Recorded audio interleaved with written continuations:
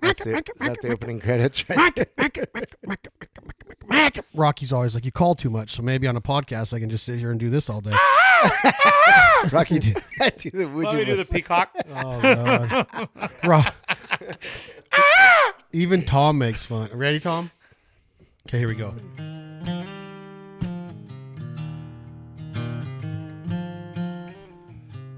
Everybody, appreciate you joining us. Chad Belding, your host of This Life Ain't For Everybody, another podcast, another day. It's Friday, middle of April. We finally got some nice weather here in our area of the United States of America, this beautiful country that we live in.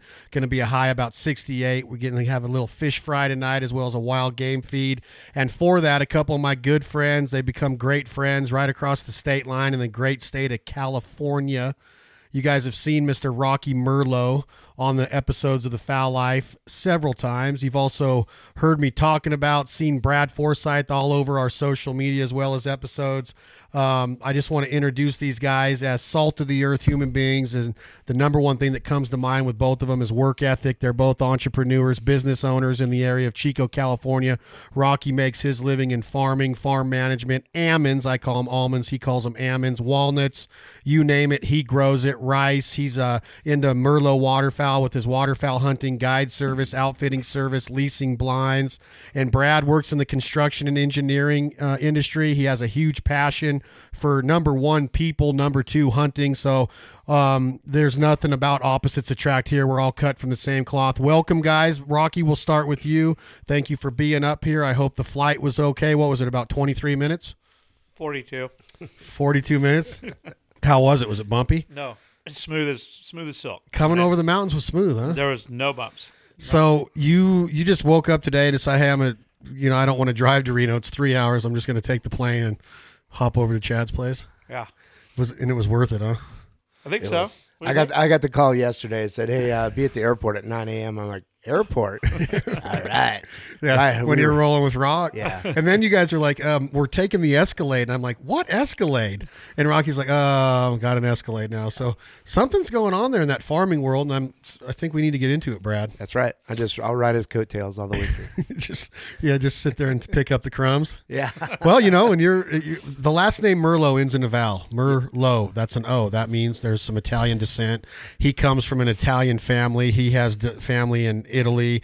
I want to start this off with just talking a little bit about the roots of Rock Merlo. His dad, Larry, was a pioneer, a trailblazer, one of the original OGs of California waterfowl hunting. The entire Merlo family was a huge part of the reason that the Butte Sink in that area of the country is so sought after now, as far as duck clubs go, as far as places like Rancho Esquan go. If you look up Rancho Esquan, Mr. Ken Hoffman owns it. He donated it back to the California Waterfowl Association to use it for different events.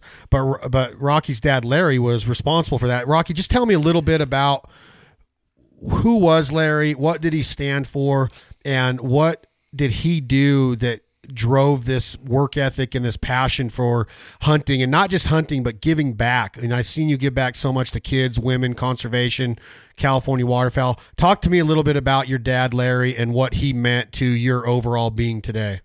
Well, Dad started guiding back when he was about 17. And back then, farming was really tough to make any money in. But the hunters out of San Francisco and Sacramento would spend pretty good money to come out. And so my dad started his little guide service working with a guy named Jim Altenberg at the Llano Seco Ranch. And back then it was called Mallard Ponds. And they started guiding and taking clients. And then in 1981, Dad left the Llano Seco and started his own duck club called Butte Creek Gun Club, which is now called the Rancho Esquan. Back then it was Adams Ranch. So that's really where it all kind of took off from there. Again, farming was still it was tough to make a living in it.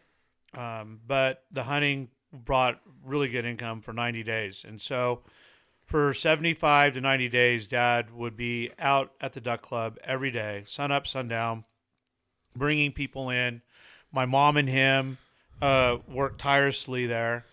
All the way up until his passing, which was in 2005. They were just put all their heart and soul into the experience for others. And that's kind of where you are now. Since 2005, when Mr. Larry passed away, you have become kind of that cornerstone of not just the Merlot family and the Merlot name and reputation in that area of California, but your reputation with conservation and, like I said before, getting women and kids involved in the outdoors. That was your dad's vision. Your dad did that. He introduced new people to the outdoors, and the passion that he instilled in you is daily. I know you're a circus. I know that you're nonstop in business. I know that you got just texting and calls and nonstop responsibilities because you literally have a certain time frame window of opportunity to make your living in farming and farm management and hunting. So when you have that much responsibility and you still take the time that you do out of your days to make sure that little Joey and Rico are taken care of, not just your own kids, but kids all over the state of California, that's something that Larry wanted, and that's why his legacy lives on forever, because you're doing that on a daily basis. You agree? Correct. And we had so much growing up. I mean, we had the best duck hunting and the best deer hunting and fishing and all that. And, now it's so hard for kids to get onto anything that is really, truly high end or have lots of opportunity to take game or catch fish. And so these places that we have, whether they're leased or their own, we want to get kids on them. And that's why I just reach out to all these kids all the time. And I try to get women for their first experience involved, to try to get them into the hunting world. Try to hook them, especially if we can hook them in their early 20s, late teens. We get them in there, and then they'll continue that on. And my goal with that is that as these women, if you can hook them, and as they come into marriage, they get married. And if they married some guy that doesn't like to hunt, he's going to hunt. And then the kids will hunt because mom wants to hunt. And the ideology behind that is some people look at it and you're like, you see this attitude in different aspects of our country and in many ways is, why bring somebody new into something that we enjoy doing so much and it's limited time, limited resources? The migration might not cooperate. You have droughts to worry about. You have too much rain in your area. The rivers get out, makes it tough. The birds spread out. There's so many things that go into dictating the success of a waterfowl hunting, not to mention your waterfowl outfitting service. A lot of people be like, dude, why are you bringing so many people around? They're going to be taken. That's not the point. The point is that in 20 years from now, when you're in your 80s, I take that back, Rock's going to be in his 70s. You're 50 right now. So in 20 years, when you're 70 years old and you're not hunting as much, that has to be continued by somebody. And Rico and Joey and those kids and the women that you're introducing, then those women that you introduce to it love it so much. They have their own kids. They get them into the outdoors. We have to make sure that that's continued.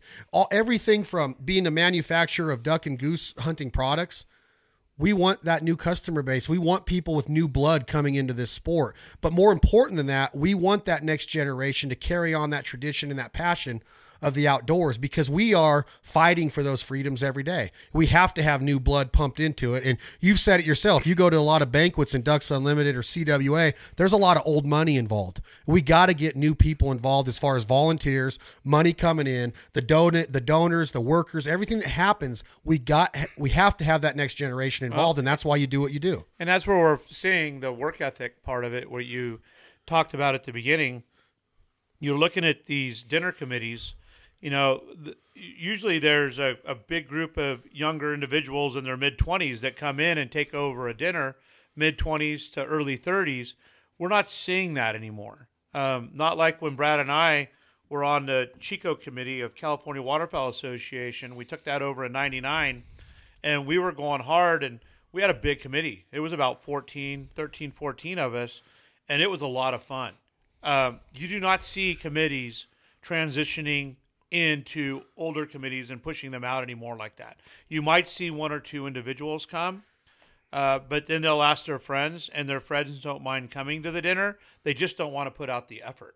And so that's why I think that providing opportunity, quality opportunity for kids and younger women will help us, bring those people into the sport.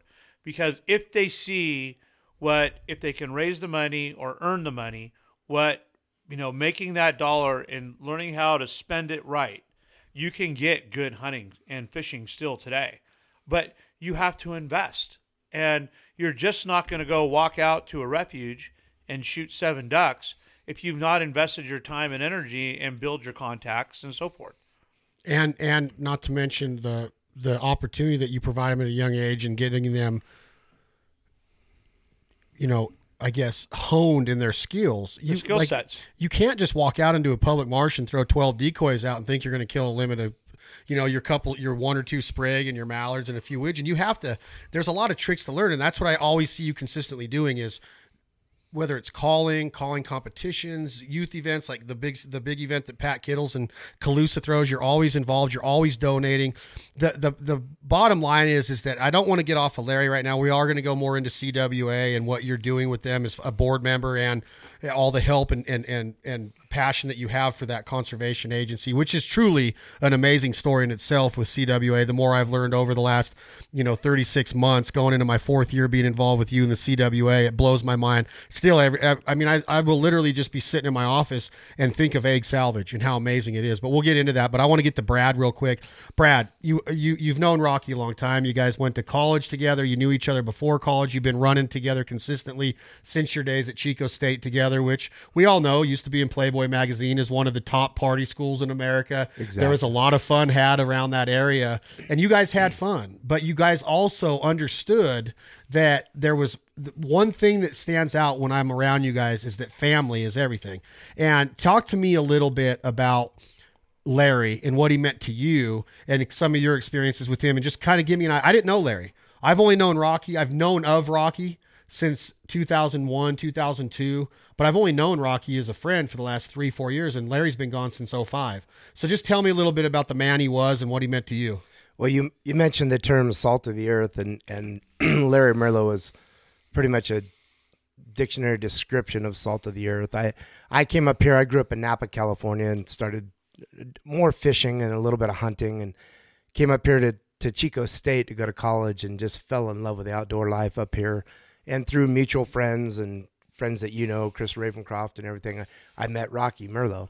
And, we come from different backgrounds and everything, but we didn't take us long to become good friends, and we hunted and fished together all through the valley. And through a lot of these trips, we were with Larry. And Rocky leaned on him a lot for knowledge of waterfowl, knowledge of fishing. I mean, Larry knew this valley like no other. And he was Rocky's a very prominent businessman, he's a very professional guy. Larry was just salt of the earth, one of the guys you meet one time and just feel like you've known him your whole life.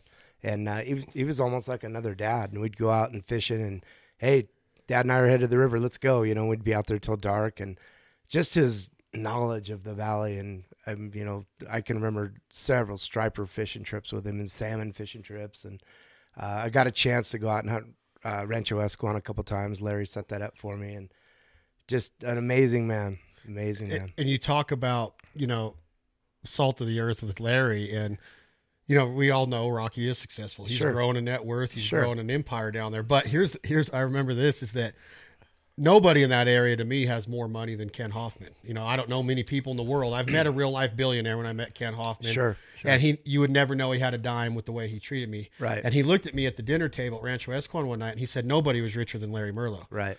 And he goes, he didn't care how much money he had. Right. But because of what he was doing on a daily basis, he was fulfilled. Yeah. And I think that is really the money comes. And I think that's why Rocky's been successful. You've been successful. You see success because you find that niche and you find something that it really doesn't feel like you're going to work. And when Ken said that, I was like, man, Larry must have been loaded.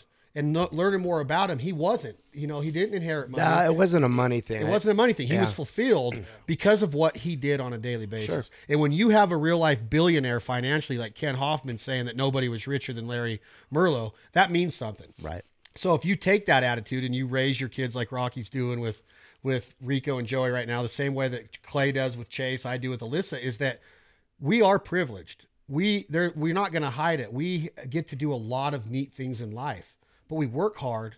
And as long as you teach that responsibility and that dedication and that passion and that work ethic into the next generation, like Rocky does in the waterfowl area, he takes a lot of young kids under his wing in the farming. He doesn't care if they go on to build their own farm. He works with them. Mm-hmm. So that was all the beginning of this podcast was dedicated because, we've dedicated episodes of The Fowl Life to Mr. Larry. There's a lot to be said out of us sitting at this table today is because of him. And if Rocky didn't treat me the way he did the first time he met me, and the reason he did that was because the way he was brought up by Mr. Larry. If he wouldn't have done that, we wouldn't be sitting here today. He took me under his wing. He's literally introduced me to everybody in the state of California, and the doors that have opened and the opportunity that's presented itself is amazing. So the moral of the story is Larry Merlo was rich. And now, because of how he lived his life, there's a lot of different people that are successful because of that blood was ingrained in their veins. Oh yeah. And when you talk about your guys' your friendship, and you brought up Ravencroft, he'll be here a little bit later. That's another guy. I would never have a talk with you and Rocky without talking about Ravencroft. And the only word that comes to my mind for that guy is love. Like, that was one guy that will literally stop what he's doing. And again, that is the heart of a hunter. And every time that he does something for me, he doesn't ask anything in return. And he's just like, hey, we're buds. That's what buds do for each other. Exactly. And I'm telling you, that's exactly what Larry would want. And I think that what Larry did as a man has rubbed off in one way or another with Rock, with you, with Ravencroft, with Jackson. Everybody that I've met that runs in your guys' circle was influenced and affected by Larry Merlo. I guarantee you. And I think that the reason that I talk about it so much is that I lost my dad at an early age at 54 years old, and he was the same way. I had no idea how famous, quote unquote famous, my dad was in this area until his funeral. Right. You just don't know. And when you get to that church and you're standing room only and there's 2,000 people in there and you're going, wow, this is amazing. You really see what life's all about. My dad was a union plumber. He wasn't a millionaire. He raised 3 boys on maybe an $80,000 a year salary, with my mom working her butt off to get her master's degree in nursing. And every single thing that they did in life, every piece that they put together every day in life was for their kids. And now I look back at it and go, man, I'm the way I am because of my dad always said you were put on this earth to work. And that's what Rocky does, is you work.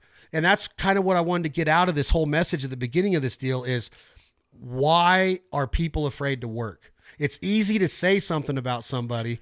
Hey, he's getting lucky, or he inherited that, or he's a premonition, whatever it is. Just work, right, Rock? Yep. Yeah, you got to get up in the morning. And, I live by Dad always said, Sunday's a Monday, a Saturday's a Thursday. 6 o'clock in the evening might as well be 3 o'clock. If you have something to do, you get it done. Because we hunted and fished a lot. And, in order to go at the times when it was right, you had to have your work done or caught up.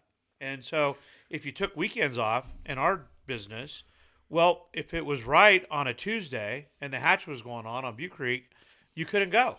You didn't have all your stuff done. So we juggled our time. We weren't travelers. We didn't go to Hawaii. We didn't go to the Bahamas. We didn't go to Europe until much later in life. But we had so many mini vacations on streams that you or I today, I saw trout in streams where you go hook 110 trout in an afternoon from 3 to 8 o'clock because the hatch was right, and it's 45 minutes from Chico. Yep. Okay, on a stream. Mm-hmm. And those days, even though we have the stream still, we've gone through droughts and so in different things. The fisheries are suffering now, but I got to experience them with him in the 80s and 90s, and early 2000s. I experienced things that were unbelievable. You'd pay $500, $600 a day to experience a trip like that. No, yeah. And so these other hunting trips that we did, and we did it all local. It was all within a 100-mile radius of us. And, that's where we learned our skill sets. And that's why today it's, we have really good hunting where we're at today. And because of him and the leases we have and so forth. And we know the area.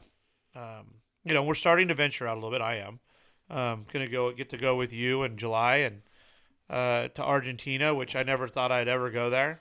That sounds exciting. Went to Colorado. Colorado this year on a honker hunt, and that's now our mainstay for every Super Bowl Sunday. I'll be there. It was a blast. Yeah. Traveling outside, going to Mexico fishing and stuff like that. But it's because we work hard, lots of hours. There's no 40-hour work week in my business. It's unfortunate. We lose some really good people that come and want to work with us, but they want the 40, and it's just not part of our business. So. Yeah, being in that industry or any industry as a business owner, and you're looking to hire somebody, that's one of the main things I look for is you can't do a lot in 40 hours. And I'm not saying that they're going to be like me and just work nonstop every day, or I'm going to be like somebody that works that much. What I'm trying to say is that I want to look for somebody that just goes. They don't look at their paycheck. They look at the results that we're getting and the success that we're forming as a team. And in your market, when you have a good crop and the almonds or the almonds are in the bin and the dryer and the walnuts are in, and you go to market with them and it's a successful harvest, that team feels like a team, they won a championship. And that's what you look for in life, is somebody that puts so much into their craft. They don't ask, hey, is it time to leave yet? It's 5:00 and I'm out. They're like, it's like 4:59 and they're clocking out already. I look at that as kind of like, I get it. We all have our families. We all have life outside of work, but like we have employees here that literally it'll be 6, 7 o'clock at night and I'll come into the studio and Tom will still be sitting here just rocking it. And he'll ask for a vacation here and there, but it's very rare for them to say, hey, I'm going to clock out early and not work. And it's because we love what we're doing. We're creating some really cool things. And when you said that, what you said is that most people look forward to Friday at 5:00 for the weekend. I like to look forward to Sunday night because my wheels are turning. And I'm like, Monday, everybody's back on their work phones and everybody's in that vibe again. And I've been itching to get back at it. So I live for Sunday night so I can get ready to rock again during the week. And don't get me wrong. My daughter and my friends and my family and my fun are very important, but I just love work. And I think that if more people figured out that work is where it's at, that creates all that other stuff, like at 50 and being able to go to the Bahamas, you could have went to the Bahamas a long time ago, but you were working. Responsibility. And that's what it takes. It's not a free ride. So I love that about it. I love workers. Straight up. And, we could talk about that a lot, but I want to talk a little bit about what you just touched on, Rock, and I'm going to ask Brad first. What does California offer? Why is it special? And if I want to fly there from North Dakota or Nashville, Tennessee to hunt, am I going to have a good experience? I think so. I think when the conditions are right, I think the Butte Sink area and the Pacific Flyway, I think it's some of the best hunting you can find in the whole United States. And you've got moderate temperatures. You're not freezing in the wintertime, and it's pretty comfortable. And there's just so many different. We've got such a goose population and different marshes and rice fields, and there's a lot of you can hunt some timber too. There's a lot of variations on what you can do in California. And it's typically in the top 3, I believe, in total waterfowl harvest in the country, with right up there with Louisiana, Arkansas for total ducks. I'm not talking just one certain species of duck. I'm talking total harvest. There's a lot of duck hunters and goose hunters in the state of California. Sure. There is a lot of opportunity for fishing and turkeys and blacktail and mule deer and antelope and predators. And then you get into upland game and you get into waterfowl. It's an unbelievable state, which has a rap of being Los Angeles and traffic and smog and the beaches and Rodeo Drive. But if you get up by, Chico and North, you get up by Cedarville, you get up by Honey Lake, California's amazing. I'm not saying the rest of California. I love San Diego. I love Los Angeles. Everybody's like, I hate I-5 traffic. I do too. It's a burden, right? But LA is awesome. I love being down there. It's just a cool vibe down there. And I just, when you touched on that, I just think of like where Rocky does a lot of his goose hunting. You drive 40 miles from there, Rock. The difference between the landscape of the Butte Sink and where you hunt specs at, I mean, it's night and day, right? Yeah. Oh, yeah. There's a big transition as you go to the west. Once you cross over that river, the Sacramento River, when you cross and go to the west, it all changes over there. It's there's less water, more dry rice fields over there, and the greenery's out over there. A lot of things are treeing up. A lot of orchards are being planted now. So, but you were touching on some of the places in California. When you're in Chico or at the Sutter Buttes, you're 3 hours to San Francisco. Okay, I mean, you're on the coast. Below that, we're 6 hours, 7 hours to Los Angeles. So, I mean, it is. I mean, we can get places pretty quick in our state. And our fisheries are really strong. Brad and I, our some of our fondest memories were Brad and I together on the Sacramento River. Salmon fishing in The Wolf Pack. The Wolf Pack. Wait, I got whoa. Who was guiding you guys? We were guiding other people. We guided. Okay, whose boat was you? Whose boat was it? we each had design concepts, and we're talking 99 and 2000, 98, 2002. The fishery was super strong. We had 100 and some odd thousand salmon coming up the river, and we'd go out there after work. Sometimes we get out there at 6:30 in the evening, sometimes 7, sometimes 3 o'clock, just depending on what we had that day. And we'd get out there in the afternoon and just slaughter the salmon. We'd put 4 guys in the boat, have 8 fish within an hour. When you say salmon, which species are we talking about? Chinooks, the king salmon. The king salmon. And if I'm out on the river with you guys and I'm a buddy and I say I want to catch a Chinook, what are you going to hand me?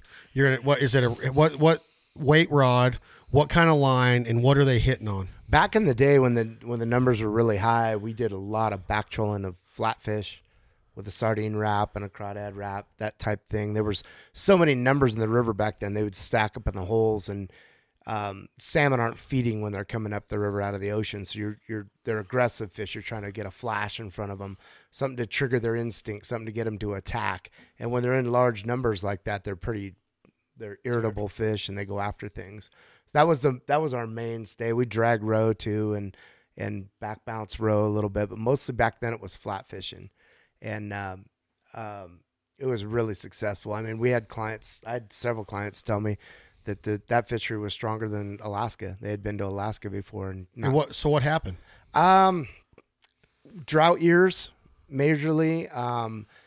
Some mismanagement in the state. Don't want to point fingers, but the California Fish and Game tried some things where they took the fingerlings down towards the bay to release them because they're worried about predation, of the babies going down. The problem with that is those fingerlings don't imprint on the river, and it's been proven that it's kind of a myth that a salmon will go back to exactly where he was born when they travel back from the ocean up to the river system. Not necessarily true. They go to where the water conditions are right. So if these fish aren't imprinted on the river like last year, that was supposed to be a lot better run coming back. They came in through the Bay system, the Sacramento River system, and then the water conditions were better on the American and the Feather, and they branch off and go up there. So the last couple of years has been probably the worst couple of years I've seen in the last 20 years on that river. I mean, it used to be a guarantee. Does it ever have potential to come back? Oh yeah, it does. I mean, nature will find a way. I think, I think man might have been a little too involved with that. If you let nature take over, it'll find its way back. We need good water conditions, good rain years. It's a cycle, and I'm fully expected to come back. So, Rocky, you talk on this now, and that's the Chinook and that's the king salmon. The other specialty that you guys have shown me on that river, that fishery, we call that river a fishery because it can be awesome. Sure. And stripers is the other species that you guys have concentrated on over the last 15, 20 years. Now the same question, Rocky, I get on your boat and you're going to hand me what for a striper? I know there's different applications and different approaches, but what would your go-to be for me to catch a healthy striper? Well, there's multiple ways to do it, but my preference is trolling. And again, more of the artificials. We would troll an imitation 6-inch fish, broken back. And then we put a little teeny teaser tail on the back of it, some scents on it. And then we would troll the river at about 2.2 miles an hour. And then depending on the depth that the fish were in, we would add some weight or not, take some weight off. But that's been our mainstay. That works very well. Like right now is prime time for the stripers. both on the Sac and the Feather River. The stripers will come up the Feather for a couple weeks, and then those conditions on that water will change, and they know that it's not good spawning water. They'll zip back down to the Sac, and then the Sac will load up. So for the next, let's say, 3 to 4 weeks, we're going to have a lot of stripers in the Sac and the Feather. We'll go out in the evenings or early mornings. And as the river starts to clear from the snow melt or the rains, as we start to clear, the fish will start shying away from the plugs because the stripers are coming up and they're just kind of cleaning house on all bait fish that are in the river. And they're, again, predatory, and they're trying to protect their spawning beds, so where they're going to lay their eggs. And stripers are unique because they don't spawn in gravel like other fish do, salmon and steelhead. They actually spawn on the surface of the water. And the males come up and hit the females, knock the eggs out of her, and then they fertilize them. And then the baby stripers hatch as they're floating down the river. So as those stripers come up in schools, they're killing and cleaning everything up that they can to protect their young. So as the season progresses along, the water will clear, and then we'll go do some things like drifting minnows, and we'll fish at night more. And that's when it really gets exciting for us. Night fishing? Night fishing. That's a lot of fun. Well, stripers are predominantly a nocturnal fish. They like to be the bigger fish. When you say nocturnal, the same as like a coyote or a white-tailed deer or a mallard duck feeding at night or being active at night. Yes, very active. Yeah. And so they just rest in the heat of the day. They'll find some shade and just sit under a rock and just be lazy as heck. Those 15 to 25 pound fish this time of the year will tend not to be real aggressive in the middle of the day when the light's out, because we understand there's boats running up and down the river and so forth. Once 8 o'clock, 9 o'clock hits, the river calms down, everybody goes home. There's only a few diehards out there, such as ourselves, and it gets real interesting from 10 on at night. Why would you catch a striper though? Do they fight good? Because you guys don't eat them, do you? Pound for pound, they fight better than a salmon. Me personally, I think they're best eating freshwater fish in California. I said that in a sarcastic way because they're awesome. They're unbelievably good eating. Now you just said they're your favorite freshwater fish on the West Coast. I have had a chance. Even are you including Alaska and Hawaii and halibut in that statement? Best freshwater fish. You're saying that? Okay, freshwater fish. Yeah. Okay, so you're saying in the Western United States in freshwater, yes, that the striper is better than anything I've ever eaten. I don't eat a lot of trout. We do much the catch and release with trout, but so the other freshwater fish in America that have a great edible reputation are sturgeon, walleye, sturgeon, yes, crappie, yes, speckled trout in Louisiana, redfish in Louisiana. Those are the 5 that come to mind. You're saying the striper is as good as any of those, even though they're in the different parts of the country? In my personal opinion, from what I've heard, it's a mild... Blackened, fried, grilled, anything? Anything. Just a lot of lemon and some pepper, or what? It's amazing. You don't even hardly have to season a striped bass. Well, we've made pots of striper chowder, and we didn't... What do you mean I made... You made the striper chowder.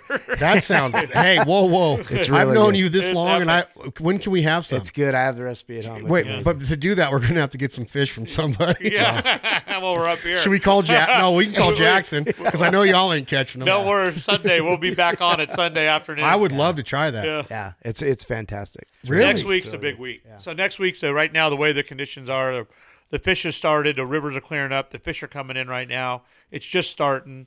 We've had an amazing sturgeon run this year. The sturgeon run have been off the chart. A lot of fish caught.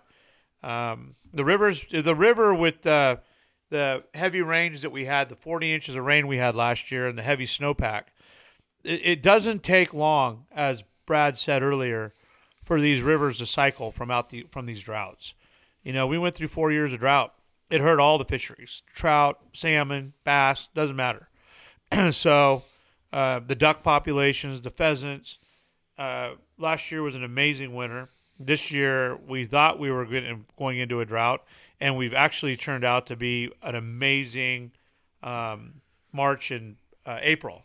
So the weather came at the right time. The snowpack, we got some decent snowpack. The lakes are filling up. The rivers are high and running good. The streams are running good. the grass is growing, so our nesting habitat is going to be off the hook for the ducks in the upland. There's a lot of little bugs being hatched for the ducklings, so they're going to have a good, strong food source. I'm optimistic that this is going to be a good year. It's going to help everything. Would you say the main reason of optimism right now, we were talking about this in our state of Nevada the other day, is the late rains really help us up here in a lot of our fisheries, a lot of our horn growth on big game animals, elk, deer, antelope, sheep. It seems like we've been getting more precipitation in March throughout last month. I think it was like number 3 or 4. You guys know Tom Rashashin. He's our master skier on staff here. He works with Rocky quite a bit. Tom, as far as what's going on with our local snowpack right now, are we on schedule? Are we behind the times? Or what are we going to be? What do we have to look forward to from the Sierras as a whole, from the ski resorts all the way down to like the Feather River in that area?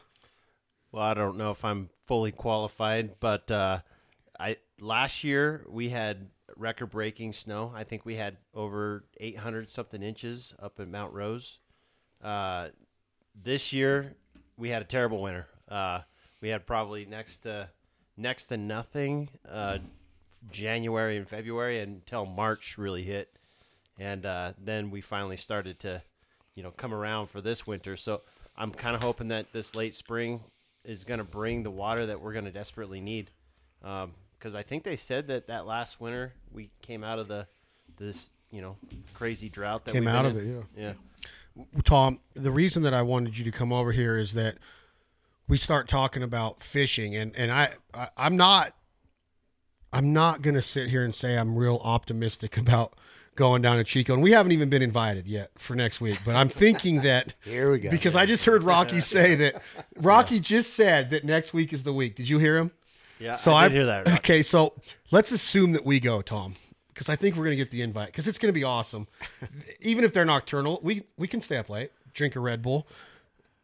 Rocky, are you going to guarantee that we catch a fish on you or Brad Forsyth's boat next week if we drive 3 hours, or if you send your plane? One of the two. I mean, I'm just dropping it in there.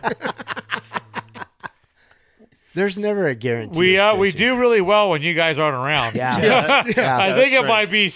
Yeah. Maybe live a little cleaner life. Do some things. Pray. The enrollment in Catholic churches is down. Maybe hit the church Sunday. Wow, you're saying that I don't have a good relationship with God. I'm not living right, and that's the reason we don't. We literally have been on their boats, Tom. Tell me if I'm wrong.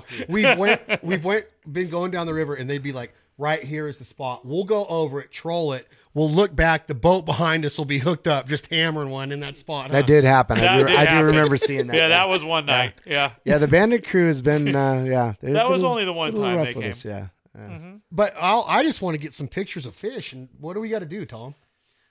Tom's a really good photographer. Yeah. He's really good with Photoshop. Yeah, He's good. Yeah, he's Photoshop. Make that work. We'll put Chad on Ravencroft's boat, and then we'll just take Tom and watch what happens. Okay. Tom's clean living. Yeah. Right. Dude, my nephew caught a 7.2 pound brown at Almanor on Ravencroft's boat last year. Yes, he did.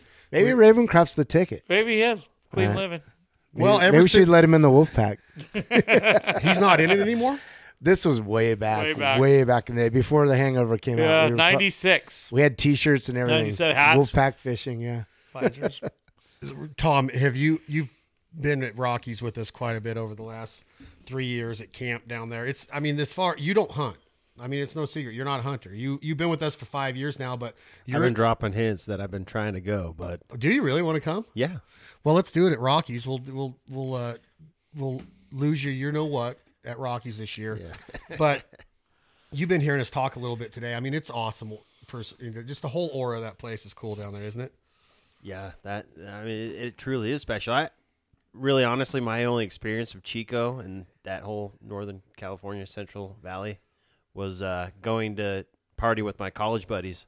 So I only knew Chico from college parties and the smell that you get after a couple nights down there. But now I just see there's a lot of beauty in the rivers and the farming communities. There's a whole lot more to it down there. So, yeah, it's been a pleasure to meet you guys and get to experience what you guys have grown up with. You We've like had- Fifth Street Steakhouse too, right? The Fish Street Steakhouse. That's one of his favorite spots. Fifth Street Steakhouse in your shop. Yeah. I would go. I've eaten pretty much every steakhouse in Omaha. I'd put Fish Street, and I'm not saying those are the best. I'm not that guy that's gonna go, that's the best steak ever, but I've never had a bad meal there. I've eaten the fish. I've eaten every steak they offer. We were there last week for turkey camp, and Rocky got us some steaks that night. I was just like, you've got to be kidding me. I mean, it's legit steakhouse. It's amazing. Yeah, they did a great job there. Who is the restaurateur there? Who I know Eric, but who owns that joint? Kevin Riley and Nick. What's Nick's last name? Kevin and Nick. Kevin and then Nick. there's Mike. They own bars and restaurants all through Chico for years. Very successful guys. Very Mike successful. Ware and Yeah. There's They a started few off of with them. Riley's bar, Kevin Riley's. Then they had Frankie's restaurant. They've had now they just remodeled LaSalle's, made it into a high-end restaurant. Tom, we're getting ready to start a cooking deal that we're doing tonight with Traeger, and Tom's got to go out because he's going to film it. He's our resident filmer here today. But before he leaves, I wanted to just make sure that we're all on the same page. 1, will we be invited next week? 2, whose boat will we be on? And 3, will we catch a striper? Or is it salmon next week? It's Stripers. It's stripers right All now. right. What are the guarantees here? We're Yeah. catching stripers What next is- week. That's a big guarantee. You know what?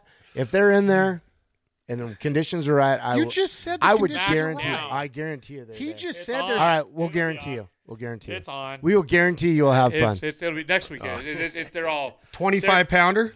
This is not the right time of year for the big ones. Yeah, This a is little later for this that. the big school of males come up. They're anywhere from 3 to 6 pounds. A lot of the smaller ones. 3 to Those are 8, the best yeah. eating ones, actually. Yeah, we don't want the big ones anyways. The big hens we usually release. Yeah. Conservation. You should, right? Conservation. You should. Yeah, they produce so many million babies, and the bigger fish really aren't as good to eat. They've been in the system longer. They're kind of mushy. That the smaller males are the better ones to eat. Well, that's what I want to accomplish next week. If we do get the invite and this guarantee comes into fruition and Tom gets to take a couple pictures and doesn't have to take a picture of us standing there with our arms like this and then Photoshop a striper into there. I want to make sure that we put it on that Traeger or however we're going to do it. And I definitely, and Tom, we need to try some of this chowder.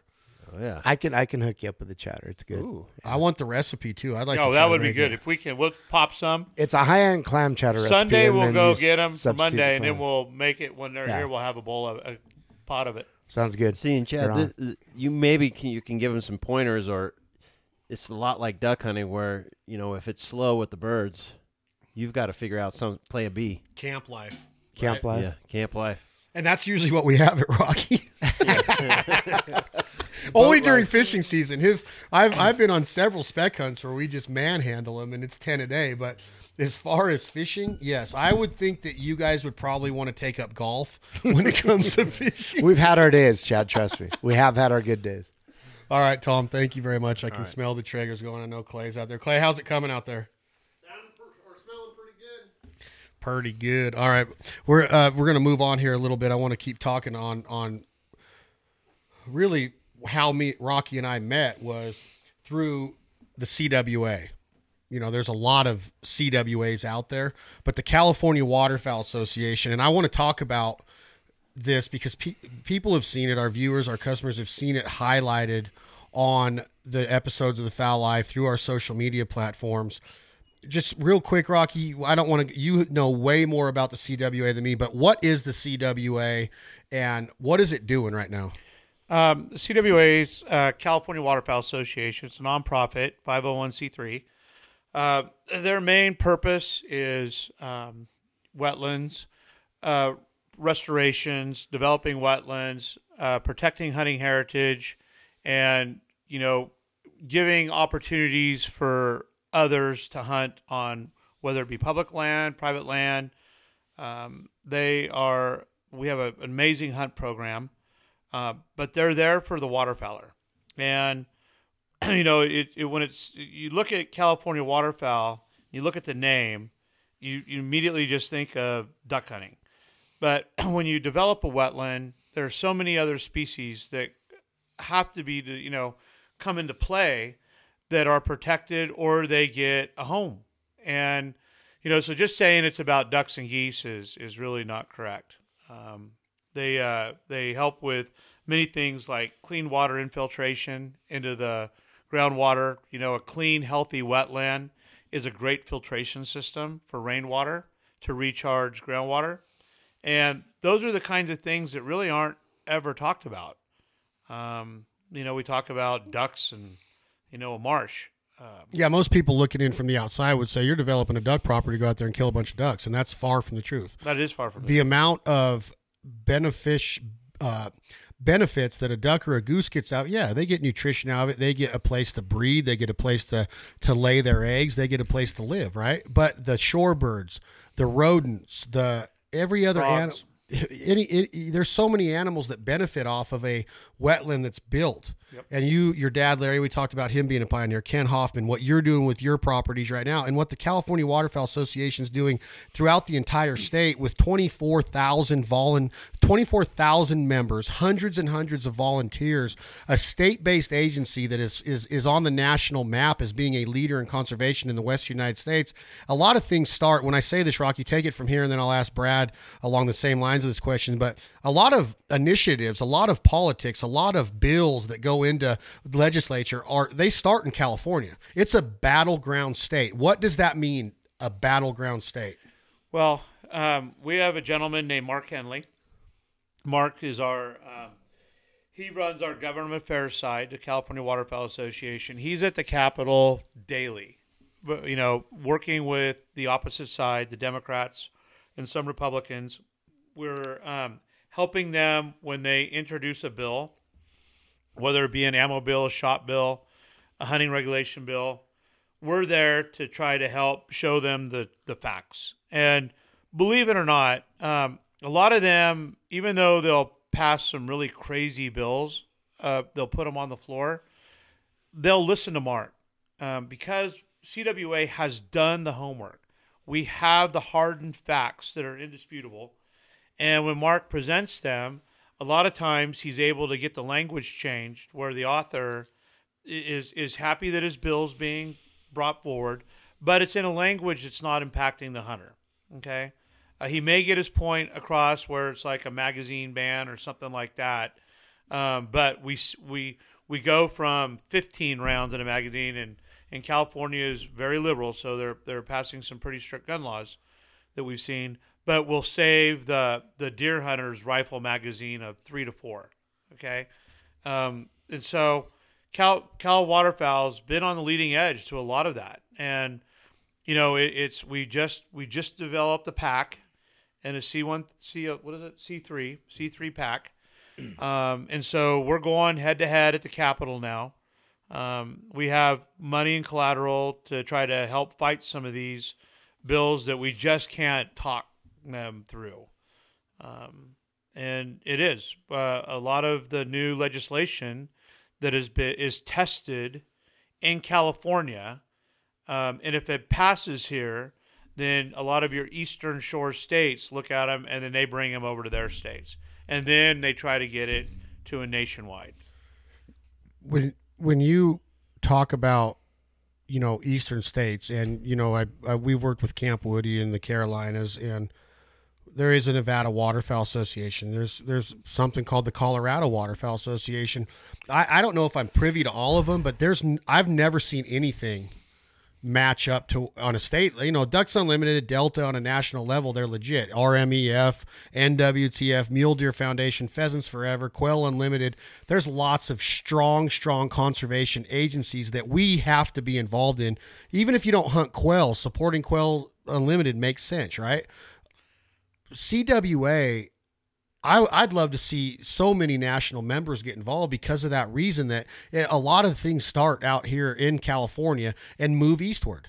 And when I go into the headquarters in Rockland, is it in Rockland or Roseville? Roseville, California, the headquarters of CWA. You have a president named John Carlson. You have a marketing team. You have a publishing team. You have a sales team. You have a magazine and an editor. You have Mark Henley and what he does. You have Mr. Jake. You have so many different individuals that are full-time employees. This is a real life it's a real life business. With guys like yourself and John Carlson and Scott waking up every day with conservation and more importantly, not more importantly, I shouldn't say more importantly, but hunters' rights. They are for the hunter and for the gun owner. And Brad, being from California and being so passionate about the outdoors, you've been to a lot of banquets. You've supported CWA for a lot of years, your relationship with Rock. What does that mean for you to be a local, an inhabitant of California, to know that something like CWA exists and more importantly has your back? Yeah, exactly. I mean, I through Rocky and other friends there, I got on the Chico committee for California waterfowl, basically because my love of hunting. And once I got involved, I was on the committee for 10 years or so. Rocky was the chairman of that committee. And what you don't see, yes, CWA has got all these employees that work hard every day, but there's thousands and thousands of guys like myself that were volunteers on these committees that we spent countless hours putting together these functions to raise money for the good cause, for the hunters' rights, for the conservation, all that kind of stuff. And I was just, after you're involved for a while, you really start seeing the big picture, and it's pretty impressive.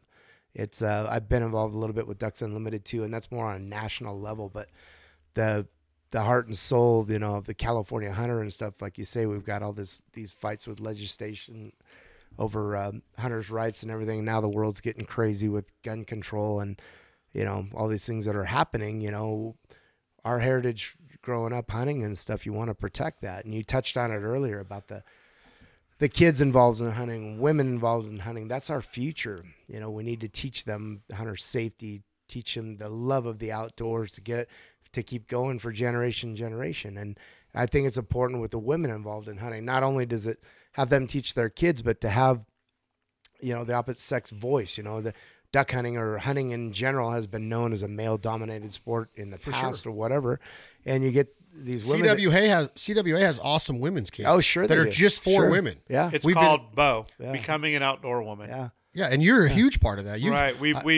We took Bo over 3 years ago, and we absorbed it into us. It was its own outside entity, and they came to us because of what you mentioned earlier with our marketing side and our staff, and we absorbed them into California Waterfowl Association, and Bo truly is standing on its own. It's got its own committee and so forth, and I mean, the amount of women that are in it, I mean, they have like 11 or 12 personal all-women events now where they can all, this coming year, I think they have 8 hunts where they can all get together on various high-end ranches or duck clubs. It's an awesome organization, part of CWA. And I'm glad that we did take it on and start it up. And when you say take it on, a lot of people ask me, why are you giving so much attention to CWA, or why are you playing so much favorite? They must be paying you a ton of money. No, they're not paying us anything. We have a really good relationship with the CWA in the means of Bandit and Avery and Greenhead Gear. We are a corporate sponsor. Yep. Through your youth camps such as Grizzly or Rancho Esquan, working with kids, supplying waders and apparel for men and women. We've supplied, working with Holly and Bo, we've supplied a lot of women's apparel for the camps. But the reason we're involved with CWA is simple, and this is what I think about all the time. If I'm a duck hunter in central Kansas and I'm waking up at 5 a.m. to go set up a decoy spread, whether it's a dry field on winter wheat to hunt lesser Canada geese, or going to a marsh to hunt mallards, or the Arkansas River to hunt mallards, I want to get the message out there that while you're doing that, John and Rock and Scott and Brad and all these guys in California are waking up and they're going to work or board meetings or to Capitol Hill in Sacramento with Mark Henley. And I've hunted with Senator Berryhill, Mr. Tom Berryhill down there. There's guys that are fighting for our rights. When we're out laughing and high-fiving and drinking coffee and looking at that dust in our rearview mirrors and watching that sun come up and watching those mallards pitch into our decoy spread and listen to our dog whimper because he's so excited for the first flock to come in, and watching our dog shake when they bring that first mallard in. Every single aesthetic value that we get out of this masterpiece of being a waterfowl hunter, we have to understand that when that alarm clock goes off at 5 o'clock or 3:30 or 4 o'clock in the morning Pacific time, CWA volunteers, full-time employees, presidents, marketing managers, vice presidents, CFOs, CEOs are waking up to go to work for our benefit. across the board, across the country. And we have to understand that that has more value than anything that what this agency of CWA is providing. That is why Foul Life is involved. That is why Bandit and Avery and all of our brands are involved with CWA, because it makes sense. And if it's so easy to wake up and go set a decoy spread and kill a bunch of mallards. A monkey can kill ducks. I've always said it. They have a brain this big. We're not open heart surgeons here. We're not fighting overseas for our freedoms. We're a duck hunter. We have to find something in the bigger picture. And I'm not trying to say this is drama and we're going to be all dramatic about duck hunting and hear this scary music come up and go, oh, it's 4:00 in the morning and it's no. I'm simply saying that let's not take it for granted that there's some badasses out in California that are kicking ass daily for hunters' rights, not just waterfowlers. It goes across the board. It's bigger than that. So when you're a 21-year-old kid in Kansas or a 40-year-old man in Arkansas and you're going out in your boat to hunt ducks in the flooded timber, we have to understand that that could all be taken away from us in a heartbeat. As fast as we get to wake up and go do it, we could not get to wake up and go do it. Our rights are under siege every day. And again, it's not drama, it's reality. And CWA wakes up knowing that it is reality. And they put all these different implementations and all these pieces of that puzzle in place to make sure that that kid in Kansas and that 40-year-old man in Arkansas get to go do what they do. Well, there was an assemblyman when they were bringing up the semi-auto bill last year. They were his exact words were he brought in a Benelli SB2. He brought in a Browning A5 that was from, 20 years ago or something like that. He brought in an Ethica pump, and then he brought in a double barrel from about 1935. And his story was that why do we need pumps and semi-autos when we were doing just fine in 1930 with a double barrel like that? So he was trying to, convince the legislature that we didn't need semi-autos. So if that bill would have passed, it got killed, and Brown even said he was going to veto it if it came to him. But that's their mentality. They're saying, okay, you have your Second Amendment right. Okay, you have all that. We're not going to argue that. But when all those gun laws and all that was being developed back when, we didn't have these SB3s, these really trick shotguns now that we like as a waterfowler. And so, in CWA, Mark Henley was right in that fight, and he was saying everything evolved, so his exact words were right behind it. He goes, look at the automobiles today. Look at motorcycles. Look at your internet. Everything is ever evolving. We just need to learn to manage it, and we need to learn to be conservationists and protect it. And so when he gave his side to the story, he came off much more intellectual than the other guy, and it died. The bill died, which we all knew it was. But I only say that because there is that small majority, and what we're seeing right now in the union is a lot of attack on us. So we have to be thinking ahead of them all the time. And here in California, honestly, our office isn't very big. We wish it was bigger. Our staff has tight. They're not. There should be more. We're tight on money sometimes because we're spending so much on a bill that comes, and so we're having more fundraisers. We're trying to expand. We're moving into Southern California this next year with the brand. And so we're doing things to try to generate more revenue because we see the bigger battle coming here in the state. But aside from the politics and all that stuff too, gun control, that's a national thing. But I think California waterfowl, among anything else, yes, they're doing a great job of fighting that fight. But duck hunting is like no other sport where it's a family thing, it's a camaraderie thing, friendship. It's fun. It's not just about going out and harvesting ducks.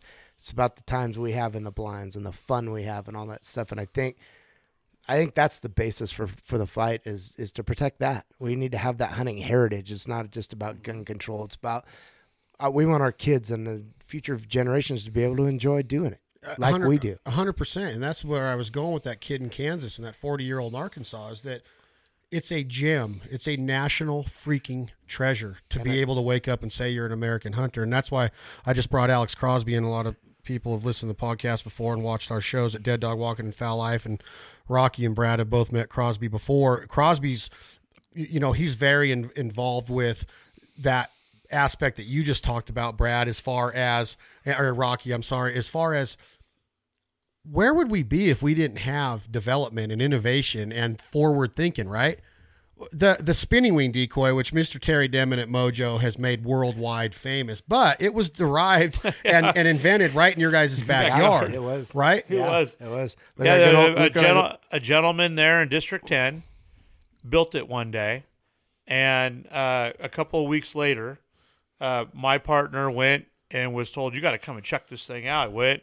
Mike went and saw it in action in the rice field. Mike brought it to me the next day. He showed it to me in the rice field. I couldn't believe what occurred. Yeah. We took it and showed it to my dad. My dad started making it. My dad sat in the shop. We called him Santa's little elf. Larry sat in the shop for 2.5 weeks and made 25 of these things for all of his friends down at the Duck Club. We all got them, all of us kids. We were trying to get this little motor out of Texas. It was innovation.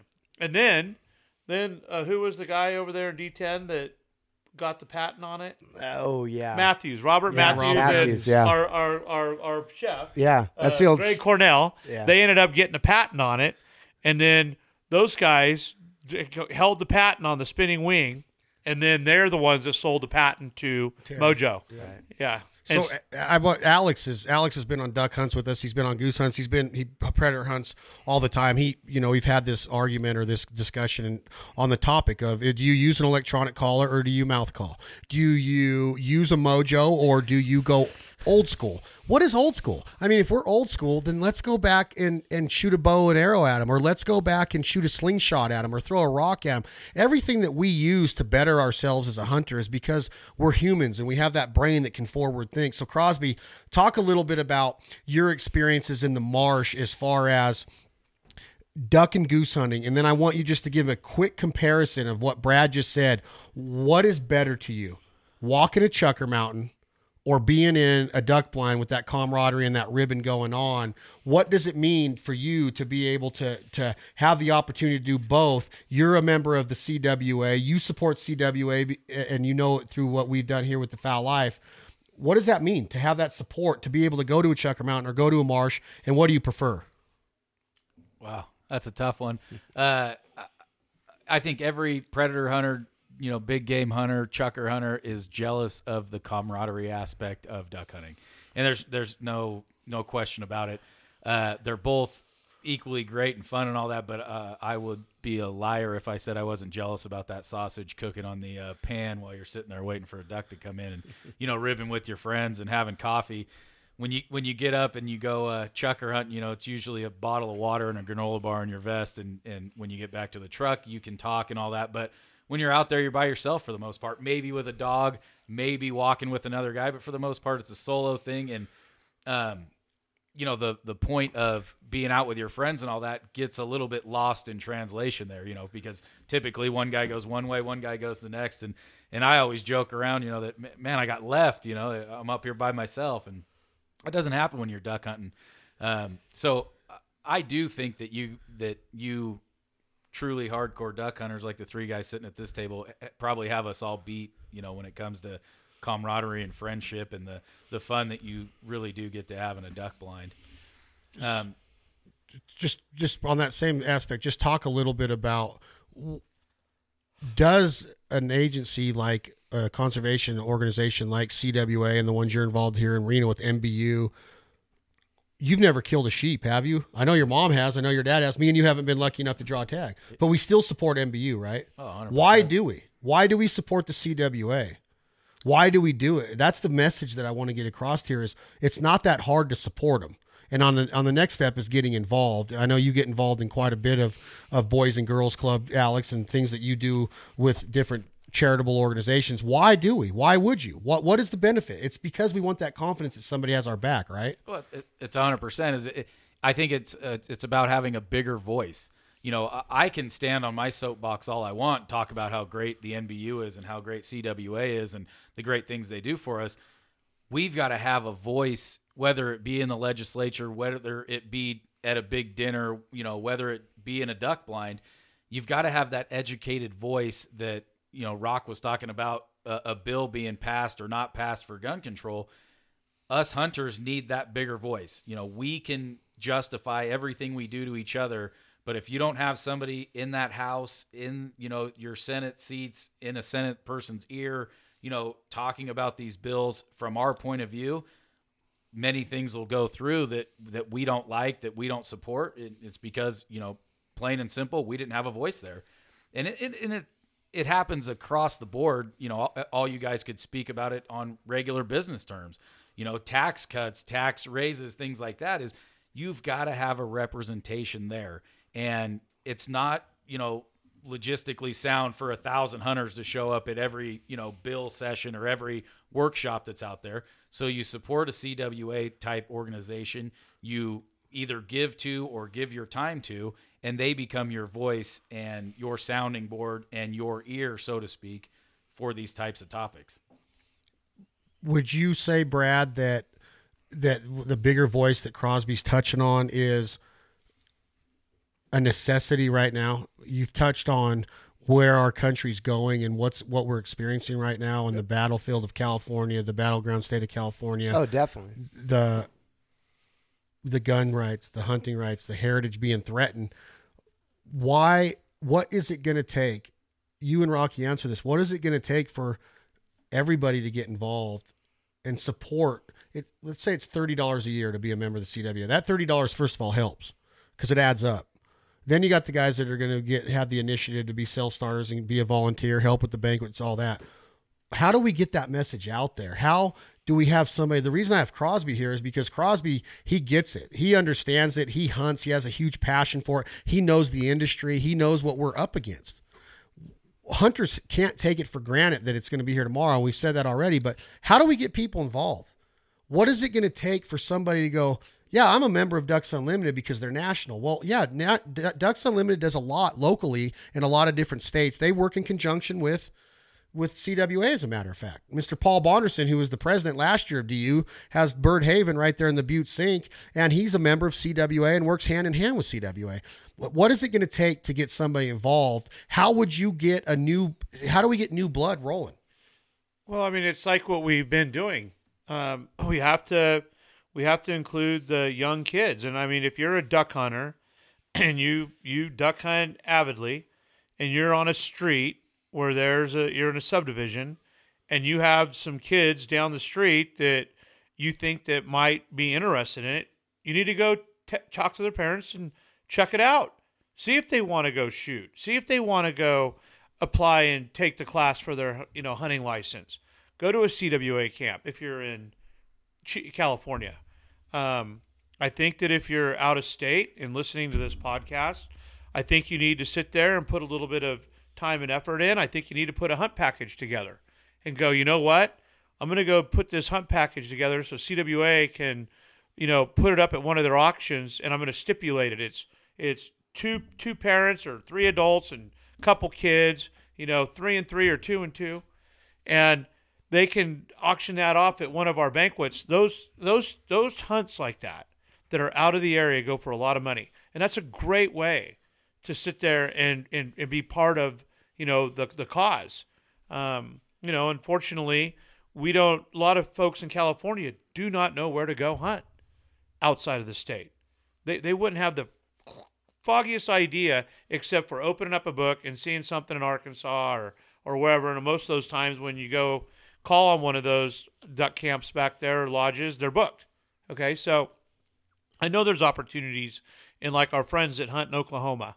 If I didn't have met some individuals from Oklahoma, I wouldn't have known what the guys in Oklahoma, shoot for ducks and geese and cranes and all that. I'm looking forward to doing that one day, going on one of them ranches. So there's ways. Brad, what do you think? Even if you're not a hunter, even if you're not into guns, even if you're against guns, I mean, California waterfowl, aside from the gun control, look what they're doing for the environment. Look what they're doing. It's a great point. Yeah, Great point. Look what they're doing to for conservation of wetlands. I mean, that's helping not just hunters. That's helping everybody. Yeah, and on those lines, and Rocky can talk about this, or Alex can. I went into Bird Haven one day, and they had the Audubon Society in there benefiting off of the wetlands that were built by what? By duck hunters. Exactly. Yeah, and that's what a lot of people don't understand is the hunters are the biggest advocate of saving, of conserving them. We have the largest population of ducks we've had in over 100 years in the Pacific Flyway. Where do you think that money's coming from? It's coming from us, from the hunters. Really? And the people who are involved with CWA and Ducks Unlimited and everything else. 100%. So it's not just about the God forbid, killing of animals. Even if you're not a hunter and not into guns, look what they're doing for conservation. Well, you look at it's in Nevada too. Lots of times, right after the duck season, all the duck hunters, Chad included, they'll go out and they'll participate in the banding programs. Sure. Later on, they'll go collect duck eggs and do all that scientific work that goes behind it. That literally has nothing to do with the killing of Not an at animal. all, no. That has everything to do with forwarding the species and not for hunting. I mean, nobody's growing these ducks so that they can later get, harvested. That's for the well-being of our, wetlands. That's for the well-being of North America and Canada and Alaska and all that. And it's, who else is out there doing that? 100%. You never see anybody else out there doing that. Well, yeah, I mean, we've talked about it on the podcast and a bunch on, different episodes of The Foul Life. Rocky, is where did this Atlantic flyway population of Canada geese come from? Why are there so many Rocky Mountain elk roaming the mountains? Why is the turkey population in different parts of this country, such as Nevada, so strong right now? Why is our sheep population so strong? It's not because of the antis. It's not because of some lobbyist putting up millions of dollars protecting an animal population from a hunter going out and harvesting a sheep or two a year.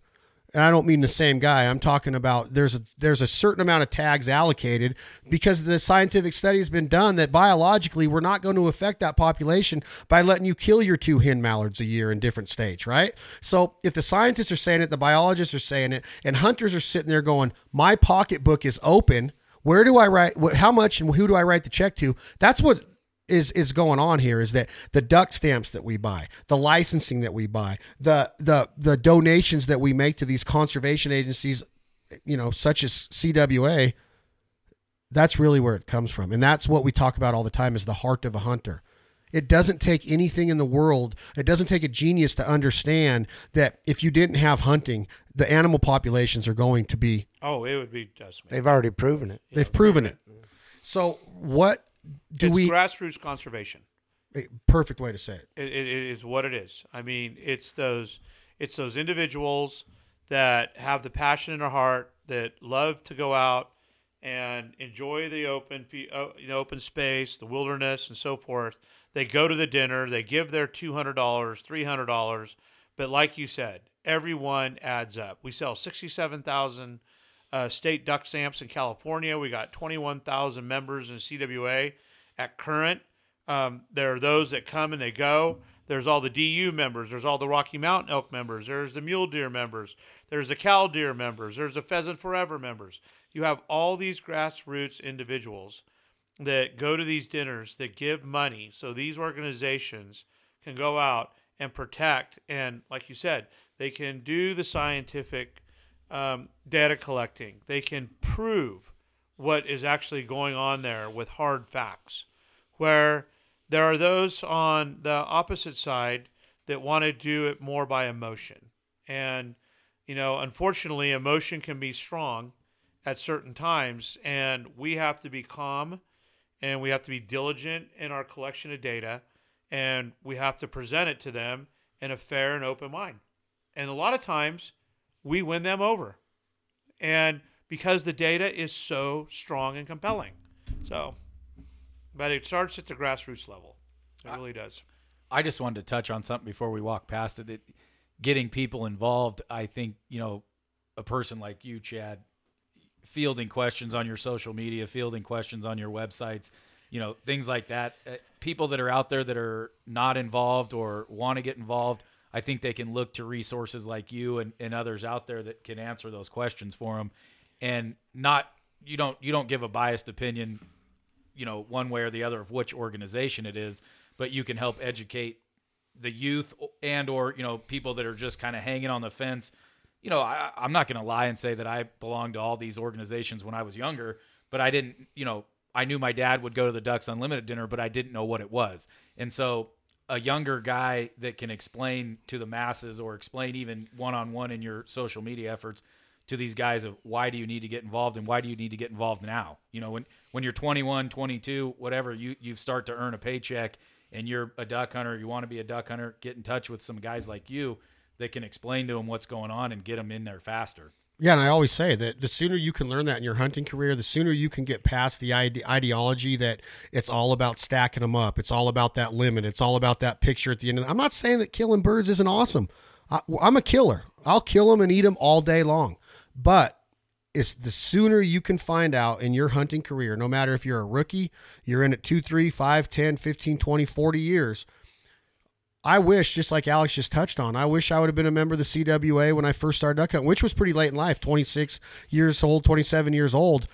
I wish I would have got involved right then. I did get involved in the Nevada Waterfowl Association and sat on the board and went to the meetings and did everything that I could with my national contacts and network and try to bring money into the state and prizes and hunts by outfitters that I had contacts and relationships with. If we learn that earlier in our lives of this is the big picture, and we're not ignorant to it, because I understand what being 18 is. I know what's important at 18 and 21, and you don't want everybody to be so serious when they're 15, 16, 18, 20 years old. That's the years of your life that you are out there having fun and learning what life's all about and how to get past a road bump or a struggle or how to love or how to be in a relationship. There's a lot of things that happen at that. I'm not saying that let's get all serious and be a politician at 20 years old and become a member of every conservation agency in the world. But all I'm simply saying is that the sooner you can realize this in your hunting career, that there is a bigger picture out there. There are individuals that are dedicated to the task of fighting for our freedoms and our rights as hunters, as gun owners. They're waking up on a daily basis and going to work on our behalf. The sooner we realize that and understand that there is something bigger than just stacking them up or making a pile, the better off we're going to be as a hunter. And I've really learned that a lot in the last 3-4 years being involved with ROC and the CWA, that there really is effort at the local level, the grassroots like ROC's talked about, that's happening. And it's easy to take for granted. The NBU to me was always this big ass drunk fest for a bunch of people to go to the Peppermill or the El Dorado on a Friday night and drink and spend a bunch of money on a hunt. That's not anything it's about. Yeah, that happens. And it's going to continue to happen because that's what we do. But the guzzlers, the fire protection, the trade for turkeys for our sheep with the state of Texas, the things that these agencies are doing behind the scenes without anybody with pom-poms going, rah, rah, look at me, is what counts. And that's what John Carlson and Scott Mueller and everybody that's involved at CWA does on a daily basis. And when you go up to John and go, man, you guys are kicking butt, he goes, it was a pretty good week. They're so humbled because this sport and this lifestyle and the advantages of being a hunter, and I mean emotional advantages, because it is therapeutic to be a hunter, straight up therapeutic. I've seen it provide therapy from veterans to women to people that are depressed. It doesn't matter. Hunting is therapeutic. And when you know you have somebody on your support staff going out and fighting for your values every day, let's get involved. Let's keep doing it together. And that is why the Fowl Life and Bandit and Avery and Greenhead Gear are involved with CWA on a Western United States level, is because it does spread eastward. And more importantly, I want that kid in Kansas and that 40-year-old man in Arkansas to wake up and go, you know what? I feel better about this because it's not about stacking them up. It's about what's going on. And when I say going on, Rocky, I want you to talk about this because this still blows my mind. I touched on it 30 minutes ago, is the egg salvage program at California Waterfowl. I'm not going to sit here and say that nobody else in the country is doing it. I have no idea. But what I witnessed down there, and the main thing that caught my attention, Alex, when I was down there, is that I was literally there with Regina Zapp when her phone rang and she said hello, and it was a farmer, a landowner, calling her to say that he just put the brakes on his combine, stopped his combine, and because he saw a hen mallard fly off a nest, and he called them to come out and salvage the eggs. Yeah. That's amazing, because most of the times those eggs would have been chewed up. Oh, yeah. And done, right? If they hadn't gotten eaten by a fox or a coyote or an owl or a skunk before. This farmer called Regina's app at the CWA and the egg salvage department and said, this is where the farm is. This is the GPS coordinates. Here is my combine. I don't want to go any further until this egg is this nest is saved. Mm-hmm. What the heck, Rock? I mean, come on. Is that really happening? It's happening. We would like to see it wider range, but no, growers are becoming educated on the value of that. And it's just good stewardship of the land and conservation, both combined. And it gets our message out to the others. So that way we don't come off. So, we're portrayed a lot of times in Hollywood and so forth, farmers and hunters as, ignorant individuals, low class, just kind of goofuses. And we're really not. I mean, most growers today are highly sophisticated. They have businesses that are, high value. They're definitely, the old saying, they're feeding the world. And it's an important part of the California history is agriculture. And, we've evolved a lot, as we were talking earlier. So them now starting to respect that those little eggs right there, if they stop and they take that nest and they go hatch that, they just saved 8 to 9 mallards. And if every grower in the state could just save one nest or 2 nests prior to destruction of them, that would help the local mallard population immensely over 10 years if you start doing the calculations. So, it is. Egg salvage is growing strong. Last year, we rescued, I think, close to 3,200 eggs, and it was one of our better years. But at the same time, this year our egg salvage is down, but our banding of pintails is up. So egg salvage is one component of it, in CWA, but there's also the other component of the banding side of it. And the two of them, bringing them both together, starts tracking population growths, not relying solely on the feds overflight that they do. And so when the feds come in and say, oh, we flew and we only got X amount of counts, CWA has, well, this is what we have. This is how many eggs we salvage. This is our nest recoveries. This is how many nests we saw per acre. This is how many birds we banded in late January, early February. And you start adding all that data together. And then that's how today we're able to go and fight for 3 pintail because of the collection of data that our biologists are doing. Yeah, it's scientific. It's all scientific. And you hear this one too is, oh, you guys are raising ducks so you could go hunt them. I've gotten that on my social media when we've done this, Crosby, on egg salvage. I'm like, literally, please go back in the basement and shut the door and don't come out for another week. Right. That's literally what I want to say to these people. I'm like, you literally saw a farmer call Regina. Regina and her crew go out, save the nest. Mm-hmm. They bring those eggs to an incubating process at Rancho Esquan. Oh, well, you're just going to release them on Rancho Esquan and hunt them. No. Those ducks are incubated. They're hatched. They're put back into marshes all up and down the flyway in the state of California, from the Suisun Marsh in Vacaville, Fairfield area in the Bay Area, all the way to the Salton Sea down in the Southern California area, and all over the Chico area, the Butte Sink, the Sacramento Delta, and it's a success. It's not that you're raising ducks to kill them. That's so ignorant to say. These conservation agencies are doing this for the prolonging of a certain species. And it's because of that hunter's dollar, and more importantly, the sweat equity and the absolute work and the passion that goes into something like the CWA is doing with their egg salvage program, their banning initiatives, their youth camps. Every single thing that I've seen them do is first class and well thought out. And for somebody to get on their keyboard and type that in, that just shows you that we need to do a better job of staying calm, staying cool, collecting the data, and going and presenting it to them and saying, hey, look at look at the success rate of these ducks. Yes, hunters do kill a few, but way more of them return to the breeding grounds, and way more of them are healthy up and down these flyways because of the dollar of a hunter and the heart of a hunter. That's the message. And the message is, if they understood egg salvage and all the processes that go into it, you find the eggs, you take them to the incubators, like you said. Well, it's more than just an incubator. They're also raised in the pens. And then once they molt and they're able to fly, that's when they get banded. And those mallards are released into different parts of Northern California. They pick them up, and there'll be 200 taken over here. There'll be a couple hundred over there, 50 over here. They're spread out.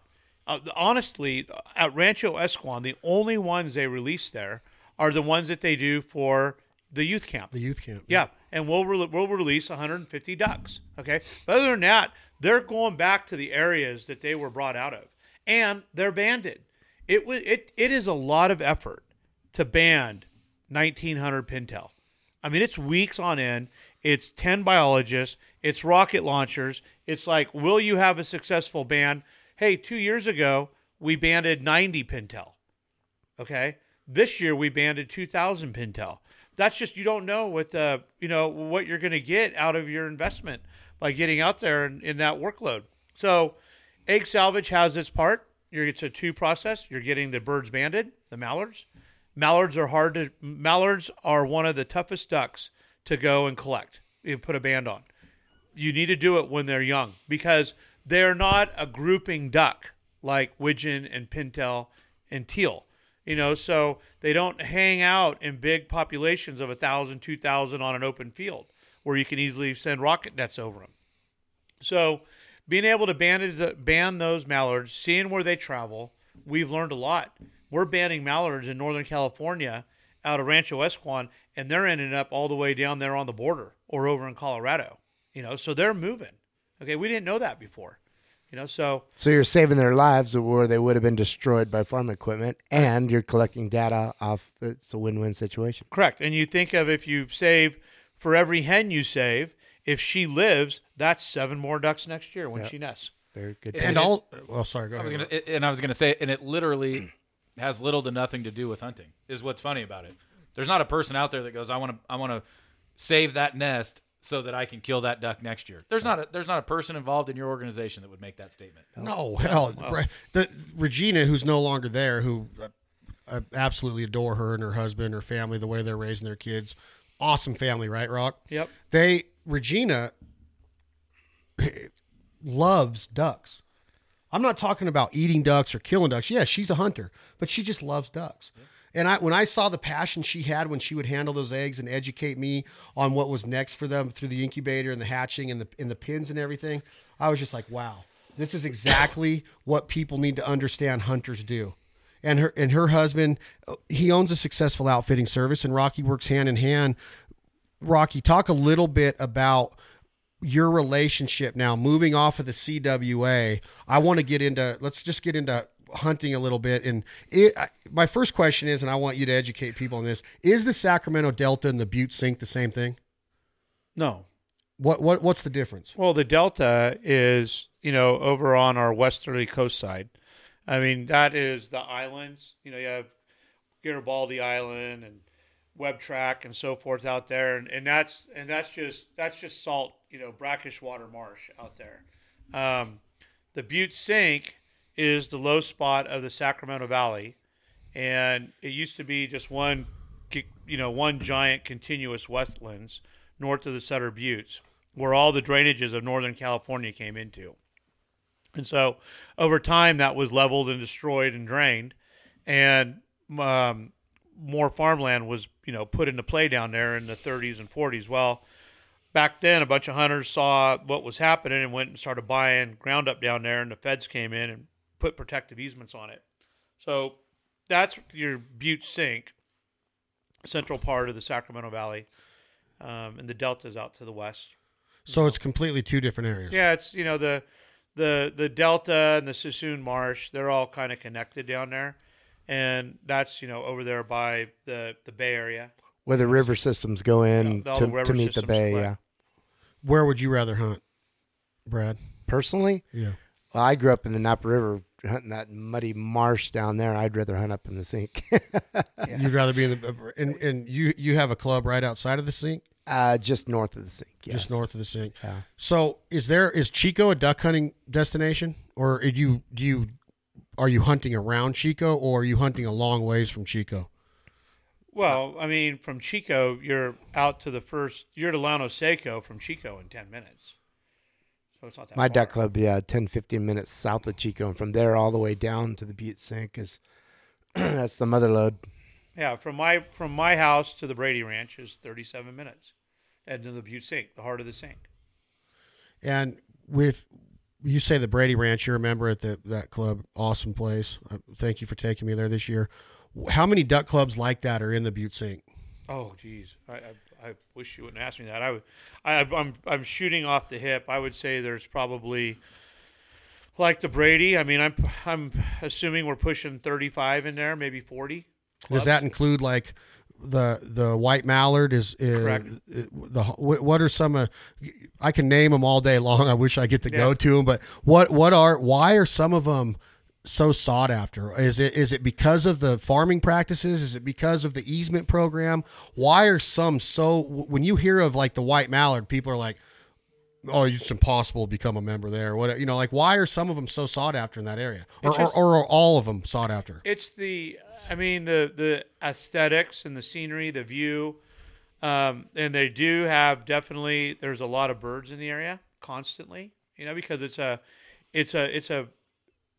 older wetland. I mean, it's established, and the birds have imprinted on there for so many generations that they go back.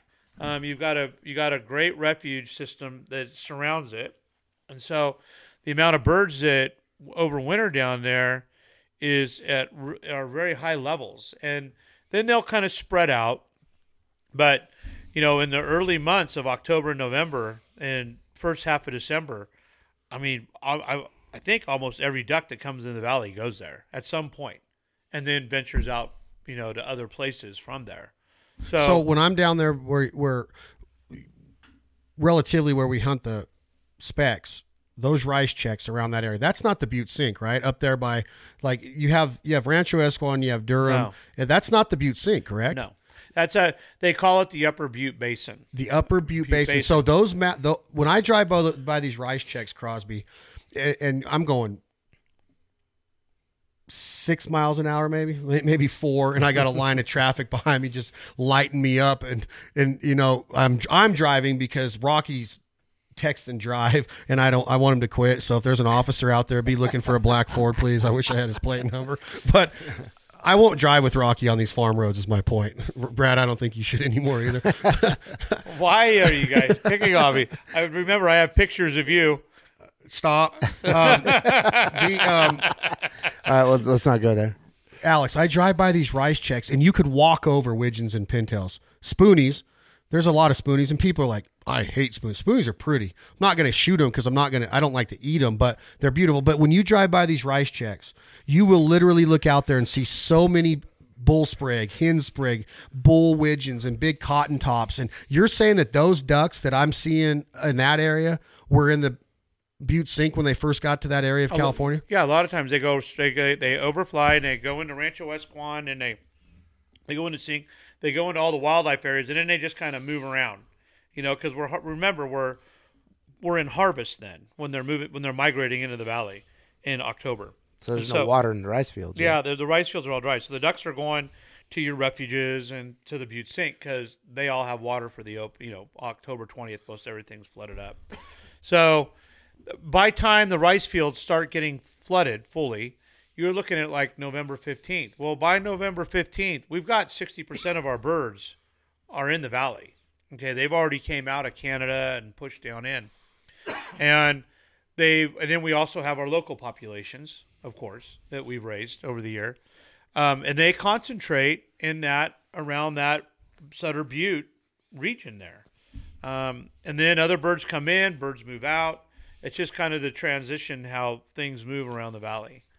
Alex, you're a San Francisco Giants fan. We've made the trek several times from Reno over the Sierras, down through the Sacramento Valley, through Dixon, through Fairfield, Vacaville, down through Vallejo area, that entire I-80 corridor. When you're driving that and you're in the hustle and bustle of Sacramento traffic, and then you get to Fairfield, Vacaville, then you get to the Bay Area, and you just by that time want to shoot yourself with the Bay Bridge traffic and traffic jams, does it ever occur to you that it's like literally a duck haven down there? Like it's a wildfowl, wildlife haven in that area. Does it ever cross your mind? Because there's a lot of people that drive from this area and go that route. Does it ever occur to you? I couldn't count how many times I've almost wrecked on that little low bridge when you're watching all the ducks light into those fields right there when right when you go past like Budweiser, or it's right before Budweiser. And I always, are we the only guys that are looking at that and you're just in awe watching all the ducks light into that thing? And every time I go over there with people that don't hunt, I'm like, oh my God, this here is a haven. Look at all those ducks over there. Look at the geese coming this way. Look at that. And everybody else is like, just get me to San Francisco. That's right at the edge of the Suisun Marsh, right where you're talking. Well, about. no, wait, I want to make sure I have it right. Is this like right before Dixon? Right when you get out of Sac. Right when you get out of Sac and you're going across, and there's the agriculture on the right, but there's a lot of rice on the left rock down there. And last year early, there was a ton of specs in that area. Right? Is that where you're talking about? Right there. Yeah, right by the Budweiser plant right there.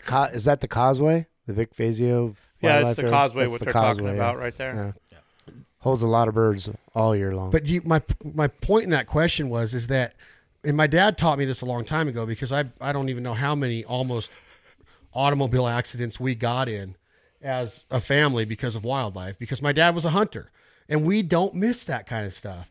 And if people would just say, wow, man, like that's what Autobahn preaches, is take the time to get out and look at what this country has to offer. Yeah, there is the Fisherman's Wharf, and there's AT&T Park, and there's everything, Ghirardelli Square, and everything that San Francisco has to offer. I'm not going to say that I don't like being in Frisco once in a while. Maybe I will say that. I don't like it that much. I do like it. I like the food. But G&R was pretty good there. Yeah, Guns N' Roses was awesome. But what we look at on the grand scale of things is so much more important, so much more vivid to me. Exactly where he's talking about is exactly where I was thinking about on that drive, is like, wow. After you get out of the Sierras, which is one of the most prettiest mountain ranges I've ever seen in my life, and then you drop down into the Sacramento Valley, and now you're in the Delta in the duck country. I'm just like, man, I wish everybody would take the time to look at this for what it really has to offer. And that's what people are missing. That's where I was going with that Chico comment. Is Chico is known as, a little business town. It's Sierra Nevada Brewery. It's Chico State College, and it's farming. I mean, that's really what Chico is a farming town. It's the biggest industry, yeah. It's a farming community. But and for Tom, a party town, apparently. Yeah, and Tom says it's a party town. And it is. I mean, it's been voted that by Hugh Hefner. I mean, God rest his soul, Hugh Hefner. I mean, he voted it all the time as one of the top party schools in the country. By the way, those were the years that Rocky and I were going to school there. Oh, we've seen the pictures with the mullets and fanny packs and razor blades. Neon clothes. Yeah. And, Walkman. We were there. What? No, I wanted to say too, and I did it yesterday. Is when you are a hunter, you enjoy the outdoors. Driving becomes a whole new game, right? I'm always looking for deer. When you go through the Sierras, I want to see a bear. I want to see a deer. Is there going to be a coyote that runs across the road? Chad and I, when we drove to Tennessee once, a bighorn sheep ran across the road right at the Hoover Dam down in Vegas. And those are I go crazy when I see that, and I don't think the rest of the world that isn't into this does that. Would you agree? I mean, nobody else is looking at that stuff. Nobody is. No. And that's the thing, is that when you're driving with somebody like Rocky, I'm trying to get the point across to the guy that the real social media is us. Like, we're right here, and he is literally on Instagram nonstop and texting, and his network is strong, and he's missing the important part of what the Butte Sink and the Northern Buttes have to offer. And I'm joking there in a way, but I'm just trying to protect my friend Rocky. I just wanted to make sure that there's a public service announcement that comes out of this podcast that we have to form a unity to get Rocky to quit texting and driving. And Brad, I want you to head that up starting this evening, please. Well, all Rocky needs to do is look at his buddy Brad, who used to be pretty famous for texting and driving and looking at things, and didn't work out so well. Yeah, for I me. saw the pictures of your truck. December 30th, 2013, bad day for. Hence the reason Rocky put you guys on the plane today and just took the 31-minute jump over the mountains. Exactly. Yeah. So if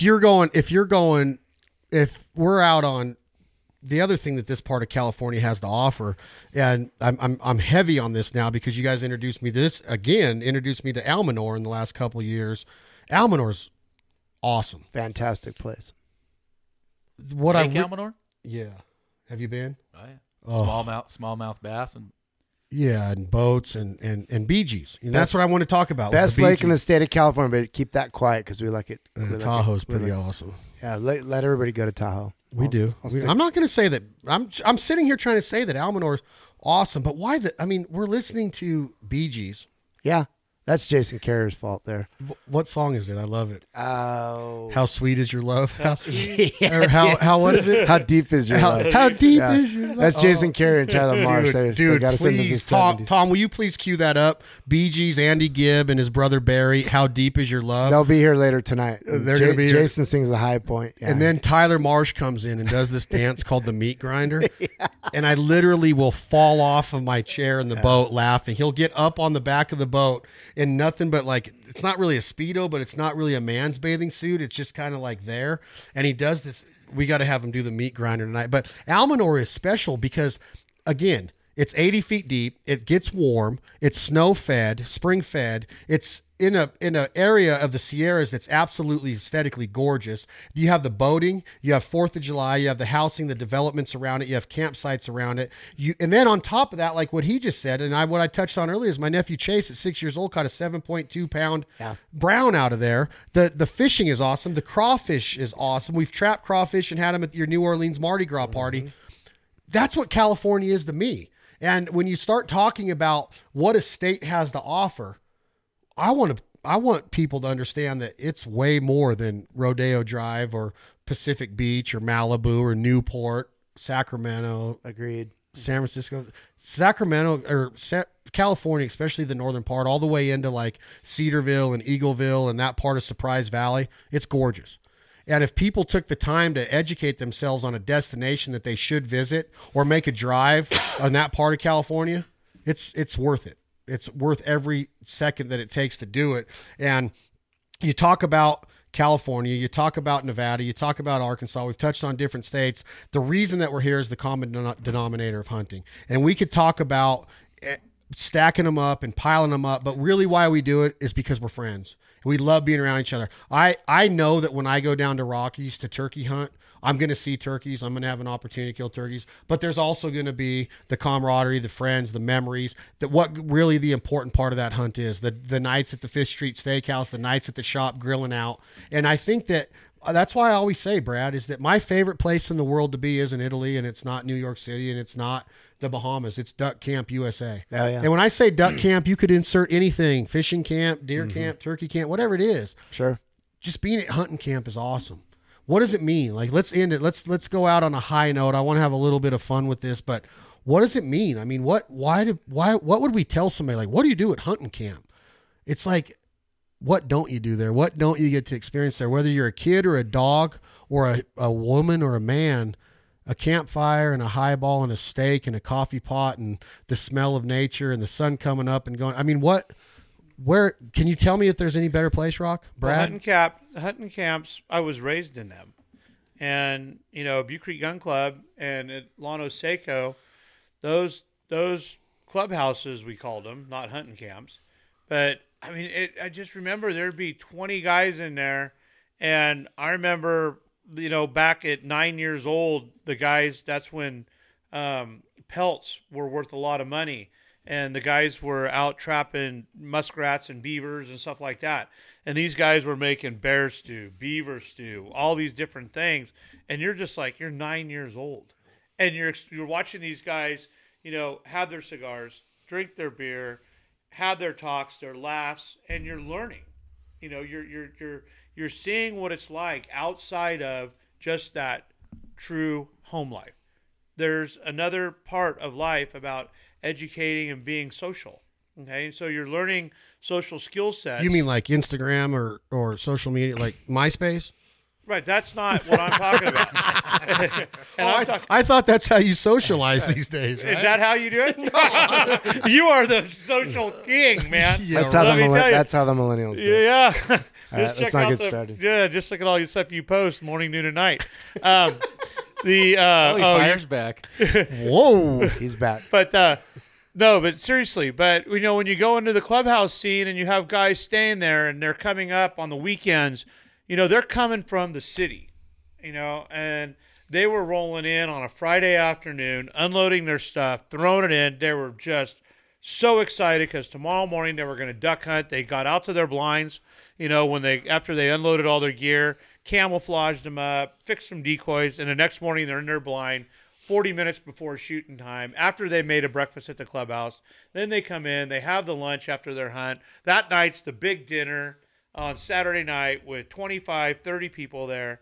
Mom's there, dad's there, there's wine, there's Jack Daniels on the bar, highballs are being made, there's ducks being cooked, deer being cooked, lasagnas, there's brownie platters, there's garlic bread, all this stuff, twice baked potato flowing through.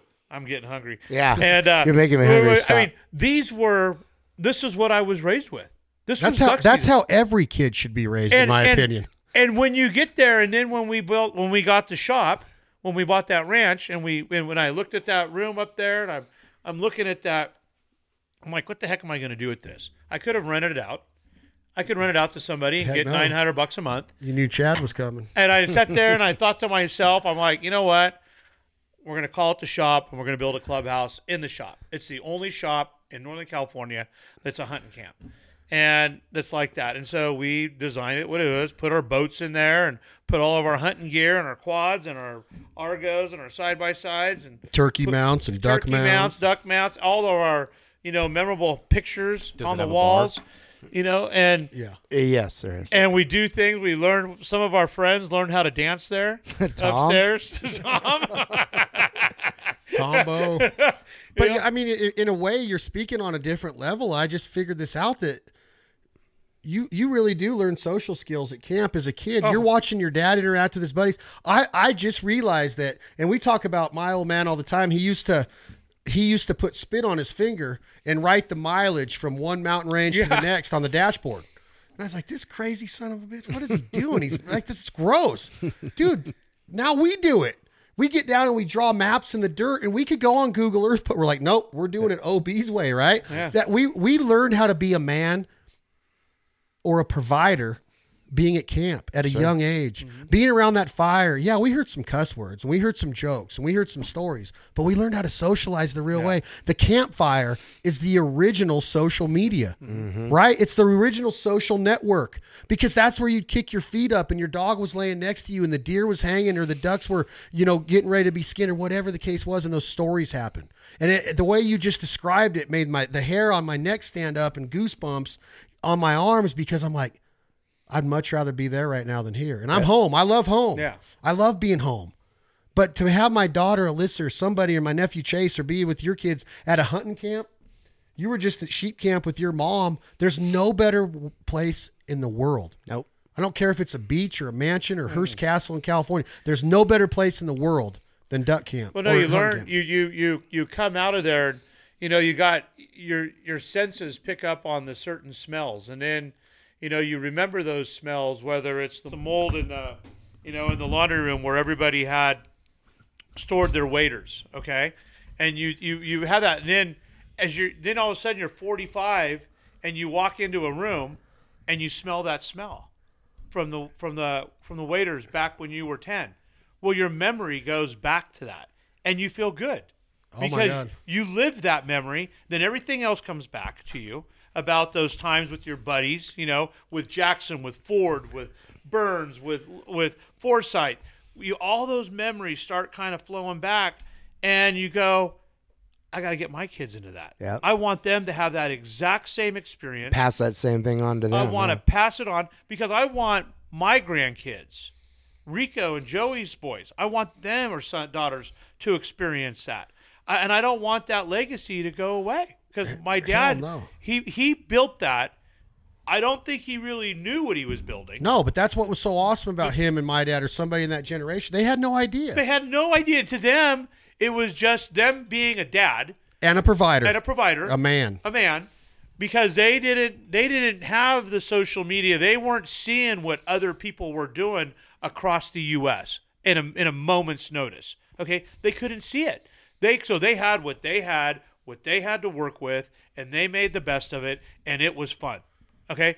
And so today, we need to do that for our kids, and we need to have more experiences with that. And that's what, at 50 now, you were talking earlier how you like to still go and blow it up and kill it and do all that. I do too, but, and I think in another 8 years, you're 42, 43 right now. In 8 years, 39. you're going to Whatever.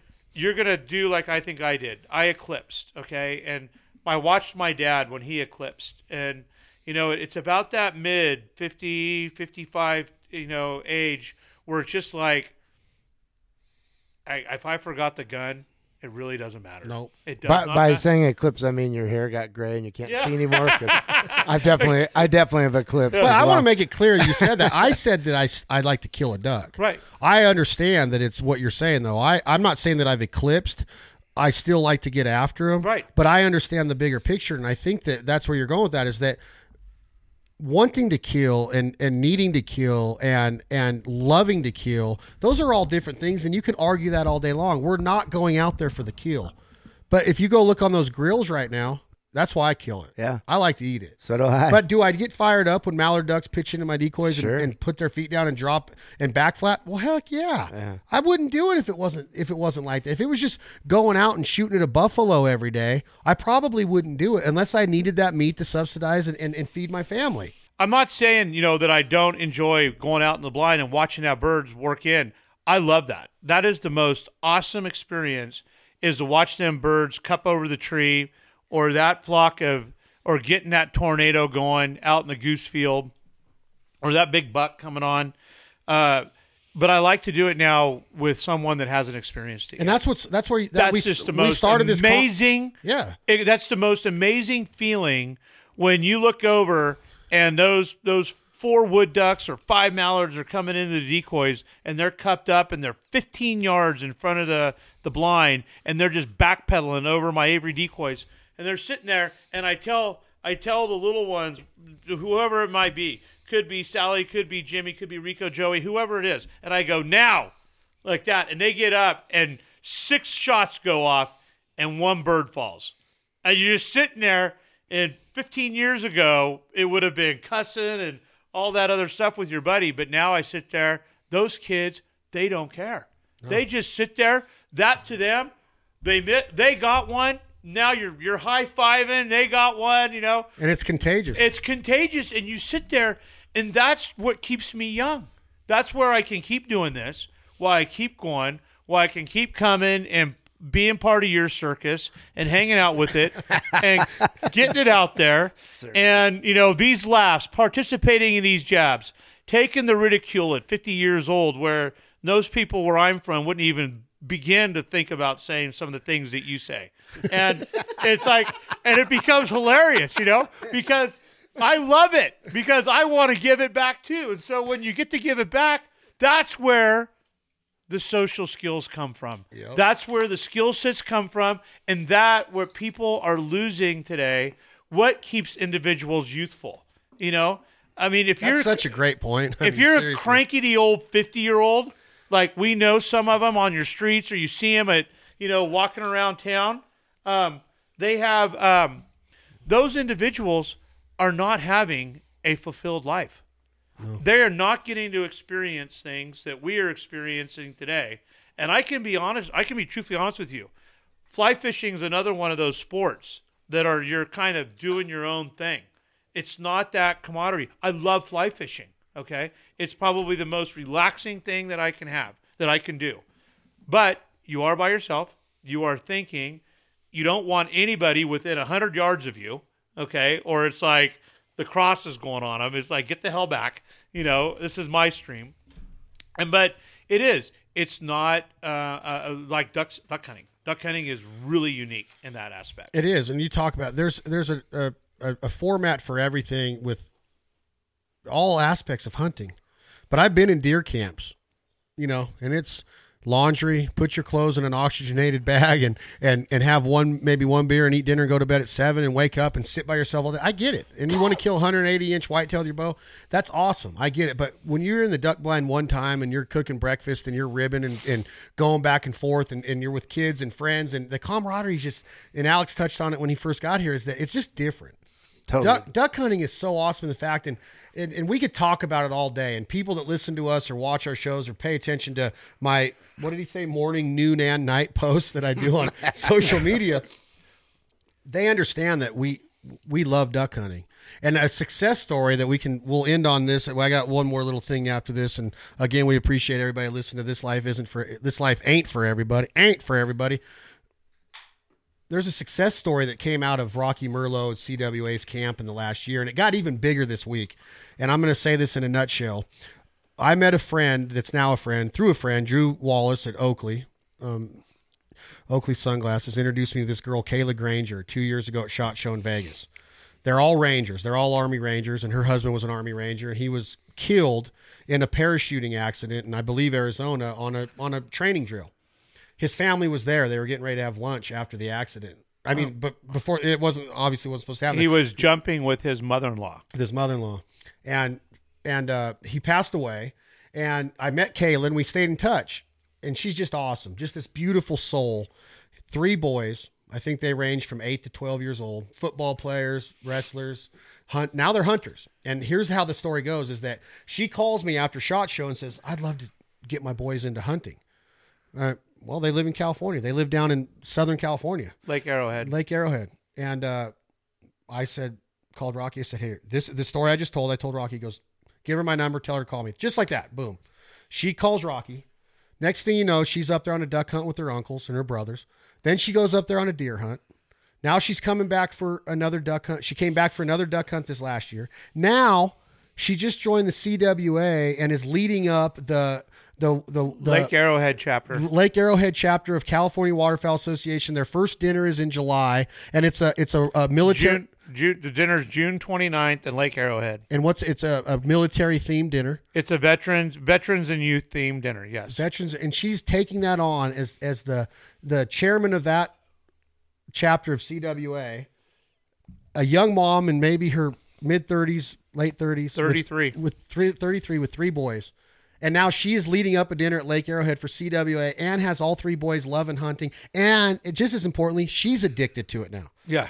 And that's what knowing people like Rocky, to where he didn't even say, well, my schedule's busy. I'm kind of booked up. I got farming going. He goes, give her my number and tell her to call. It just happened again this year. We participated in the UC Davis college camp at Bird Haven with Mr. Paul Bonderson. The girl that we hunted with, I called Rocky. I said, do you mind if I put her in contact? Because she's addicted. She lives in Southern California with her boyfriend. He goes, give her my number. And now she's come up and goose hunt with him. Good. Amazing. The heart of a hunter. So that's the reason why I wanted to have Rocky on here and have you on here, Brad, and have Alex join in here, is that the more people that we can introduce people like Rocky, get them introduced to people like Rocky, there's a reason why we hunt. There's a bigger picture, that bigger picture that Mr. Larry saw, that my dad Orv saw. They didn't even know they were doing it. Maybe they didn't see the bigger picture, but there was something that came out of it to where here we are in 2018 in this studio talking about Larry Merlo, talking about Orr Belding, talking about CWA, talking about the heart of a hunter, getting kids and women involved, becoming better providers, becoming better men, learning how to socialize, learning social skills, learning that there's more than an iPhone and a smartphone and an iPad, and learning that those dirt roads of America are so awesome and that we need to start paying attention to them, and learning and knowing that there are people doing the background work that are benefiting us on a daily basis. The sooner we learn that, the better off we're going to be, right? Yeah. That was the theme of today's podcast, and I knew we would get into some politics, and I knew we would get into some conservation and farming and memories and camaraderie and laughs and ribbon and duck camp and everything that goes into it, because that's what we do and that's what we live. And I believe that Rocky touched on it just 5 seconds ago. He said, we stay young. I really do feel that at 43 years old, I feel like better than I did when I was 25 because I have duck camp. Yeah. And I have the ability to take my daughter out and plink and shoot and blow a duck call. And she just got a new puppy, a new yellow lab. She named it Duff. I kind of helped her name it Duff, the bass player for Guns N' Roses. We already have Axel, but she named it Duff. She did. She loved the name. But she loves it. She's eaten up with it. She watches The Foul Life. She doesn't go, oh, that's, yeah. Tom will tell you this right now. Alex will tell you this. When she gets here tonight, she's going to go, where's the duck? I want to eat duck. She loves to eat wild duck. I love it. It makes me get almost teared up knowing that my dad preached that to us. And now here I am working with you guys and talking about Larry and good friends that you guys made the trip up to do the podcast and the Fish Fry Tonight and the Wild Game Feed. And Alex, and we've been tight for so many years. That's what hunting does for me. Same barber? Yeah, genetics. Has he eclipsed? Barbershop genetics. Just because Rocky got hair plugs when he was 24, Brad's got the same barber too. You're outnumbered here, bub. Yeah, you're outnumbered. Me and Tom. Tom has got a beautiful. Look at that. Head He's of got hair. a beautiful head of hair. Beautiful God, mop, he's yeah. gorgeous. God, he's attractive. Rocky, you don't get to think at all. I'm just going to pop some questions. You got. I'm coming down the line. You Yeah. guys get ready. Favorite bird to hunt? Speckle belly. Brad, Pintail. Alex. Coyote. Favorite bird to eat? Rocky. Mallard. Pintail. Speckle love belly. Wow, I would have went with a speck. I can't believe that you picked a mallard over a speck, but I get it. Rocky, I'm going to leave this one up to you. Best call maker of all time when it comes to duck calling? J.J. Lairs. Joe Lairs. Genius. Yeah. Brett Crow owns it now in Chico, Yep. but Joe Lairs, you talk about a freaking badass. JJ Lairs calls and just just what he means to that community in all of duck hunting and duck calling. We talked about it. He thought ahead of his time. Yeah, forward thinking. And the industry followed behind He him. made his money in dental and patenting Yes. and Dental tools. dental tools. The Made first in Chico. JJ Laird's call I saw, I think Chris Ravencroft had one of the prototypes back in the late 80s. Aluminum. Yeah, aluminum calls, and he was blowing Before that thing. polycarbonate or any of those. Well, there were the plastics were Yeah. out. The plastics, the synthetics were starting to come out. The old plastics, and the Haydell, which hunting with those two guys this year was awesome. Part of duck hunting, the camaraderie. Louisiana, the Yeah. Haydells are awesome. Awesome, both brothers. But Joe Lairs, that aluminum call he made was just the craziest thing ever. Watching Yeah. him make them on a lathe, one at a time. Yep. Pretty amazing. Important question in a duck hunter's mind. Where I'm going to relate this to where you guys hunt. Sunny or foggy or cloudy? Foggy, For a duck hunt, I love it. hunting in the fog. Give me fog. With clients or for a personal hunt? It doesn't matter. You like hunting in the fog? Well, I mean, you can't. The first 2 days of fog is no good, but on our third day it lifts and we have high fog and it's epic. What about speckle bellies? Same thing on a Epic. goose hunt? Epic. So you don't want sunshine and wind? That's great if you have the birds in your area, but the fog puts the birds in our area, and then it stacks them in our area because Oh. we're unique in our valley because the fog builds from the bottom end of the valley and builds north. So as the fog's building, all the ducks are pushing ahead of it at night. And so when the fog finally gets to the valley, that's when it gets dense and high, when it gets up to our end, and that's when it starts lifting up and all the birds are stacked up there. So then our birds are just everywhere. I agree with them. I watch your show, and Yeah, you we guys know you guys always like want sun. sunshine and wind. I'm like, what are they talking about? Well, yeah. Because I was programmed for weather. I mean, we need stormy, nasty. As I get older, I don't like the rain as much, but I'm But on the flip to that, from what y'all are saying, at the Brady, sunshine and wind. Yeah, in mallard country. In Mallard country because of the north wind.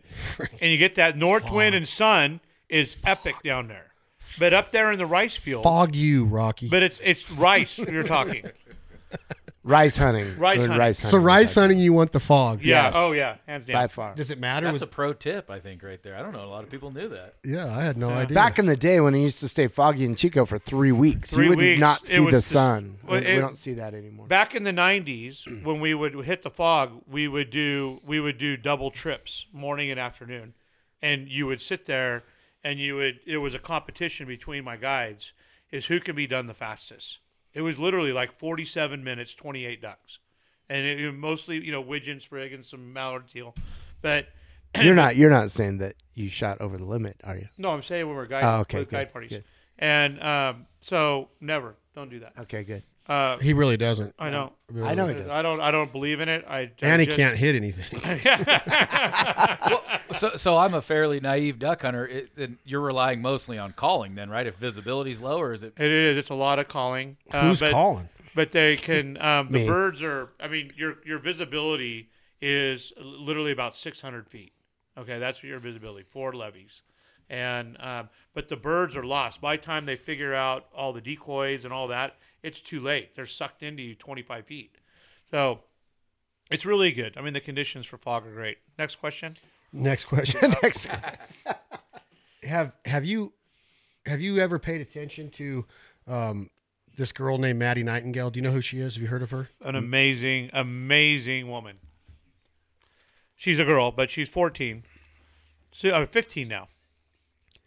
I talked to somebody yesterday that watched the Foul Life for the first time, and they watched the California episode. And who is that young girl that can mouth call that good? I said, that's Maddie Nightingale. She's an amazing girl. I met Maddie my first time. Maddie was 5 or 6 at the Gridley Junior Duck Calling Contest. And Maddie, her grandpa brought her, Vince, to the duck calling contest. And Maddie came up on the stage and no calls. And so I went to hand her one of my duck calls, and she just shook her head no. Shy little thing until she started doing her wood duck with her mouth. And then she just was in her element. She did this wood duck call, and we all just looked at her, and everybody in the audience went, whoa, that really sounds like a wood duck. And then she just evolved over the next 6 years by learning how to do all our bird species up in California. And then she did the elk. And then her and I, helped her master the peacock and the swan. But this girl can do the mallard. You can do a peacock? Yeah, I did it. Let me hear it. Yeah. So you're doing a peacock sound when we're spec hunting? No, that's a snow goose. It's pretty similar. It's pretty similar. This would be my goal and my dream with her, because to me she's amazing. I think she's 16 or 17 now, maybe 18. Beautiful, 15, intelligent. Like, just her grandpa's Vince is awesome. It'd be cool if we had like a Maddie Nightingale babysitting service to where we let her babysit every kid in America and let them learn what you're supposed to be like as a teenager, yeah. Right? It's like she's an amazing individual. Maddie is she takes Huntress to another level. Totally different level. All of it: dove, duck, deer, fish, camp, being out in the wilderness, family, amazing. And she's an amazing volleyball player. Strong volleyball player, like Brad. Yeah, I got good vertical leap. And but no, Maddie's just one of those amazing women that you'll come across. And I've got to be honest with you, Brad, or Chad and Brad, say. Yes, Rob. There are when I do these youth calling contests, I am starting to see these kids, boy or women, that are going to be those aggressive duck hunters like ourselves sitting at this table. You watch them at that early age, at 9 years old, 10 years old, then you get to see them the next year, and you see them the next year, and you watch their skills, and you can tell they've been practicing. They're putting as much into their calling as they are into if they're playing baseball or football or whatever they're doing. They're doing it. And it's awesome. They're awesome. And now I got these 15-year-olds that are standing on a call, and they're doing cadence nonstop, just hitting every note, just, hitting the pitches right.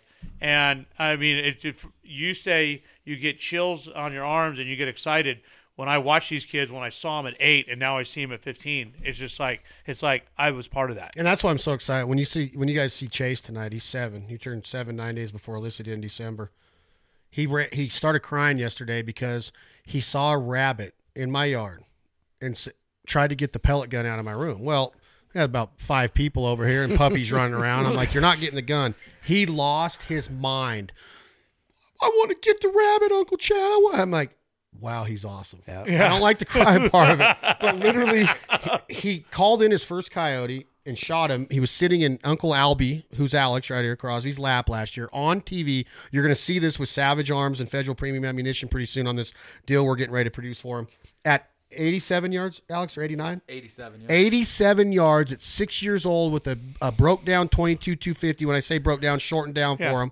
Sitting in Crosby's laps, called the coyote in, and smokes him on camera at 6 years old. And it's hilarious because I pushed the safety off for him, and I said, when you get him in the scope, go ahead. And I don't even think I finished the word ahead, and the trigger went off, and that thing dumped. He had been watching him the whole time. But with awesome. at 6. What about when you take him to Lake Almanor? Yeah. As soon as his feet hit the floor in the morning, when are we He'll going wear fish? you out. When are we going Most fish? kids are like, Uncle where's Brad. the phone? I want to Uncle go on the iPad. And he's like, that's what's awesome. Clay's doing an awesome job. And that's, I'm not saying that it's the right way or the only way. Okay. It is the right way.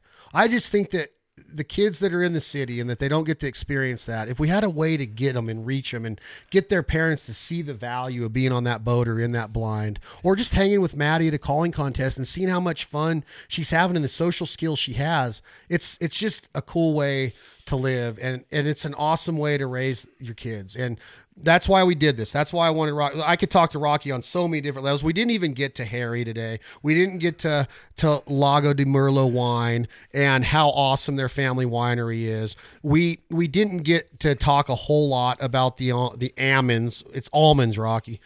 We didn't get to talk about walnuts in your farming operation. You got so much going on. He's a Renaissance man in California, and it's because of Larry. Larry instilled a work ethic into Rocky. Larry instilled a lot into Brad. Alex's dad is instilling it to this day into him, and my dad did the same to us, and there's a reason why we're all together. I truly believe that good people find each other, work ethic finds each other, and I think that with everything that you're doing, Rocky, as a man, as a father, as an uncle, as really an inspiration to a lot of people in that California area. You will hear somebody once in a while say, Rocky's got the life. Yeah, Rocky created a life for himself because he kicks ass and he works hard and he knows how to treat people and he takes care of people. So with that being said, with everything that John Carlson and Scott Mueller and Holly Heiser and Jake and Mark and Mr. Tom Berryhill and everybody that represents the CWA, the volunteers, the banquets, all of the people that are involved in this egg salvage program, the youth camps, all of the hunting camps that CWA puts on, the women's camps, everything that is going on at California Waterfowl, get involved. I thank you from the bottom of my heart. Everybody, all of you volunteers with the CWA, if it wasn't for you, we wouldn't have a lot of the knowledge that we have and the data that we're collecting on a daily basis. Thank you, Rock. Brad, you the man. I'm ready for the fish fry. Alex, you the man. You're my boy. And this life ain't for everybody. Rocky's life might not be for me. It might not be for you. Brad's construction life and hunting passion might not be for you.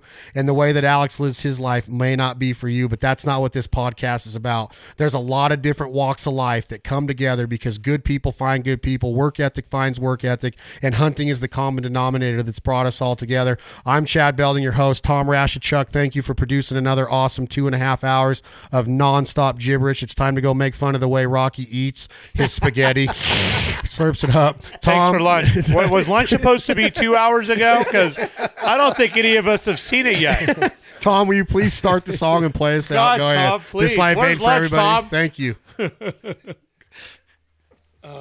Brad, listen. Is it? Oh, yeah. Wait, put those headphones on. Oh, yeah. Oh, Yeah. listen. When Carrot gets a hold of this, he's going to love it. Listen to this. See you rise in the morning sun. Is this the Bee Gees? Touch me Bee Gees. in the pouring rain. Wait till the hook comes. Is that? Hey, Brad, here comes the hook. No, it's after this. No, it's coming up, though. I could just see Rocky at his 50th birthday party. He was dancing. He looked like a mix between Wormser on Revenge of the Nerds and Urkel. I got to film this for Carrot. Is this on outside? Here it comes, Tom. There it is. Listen.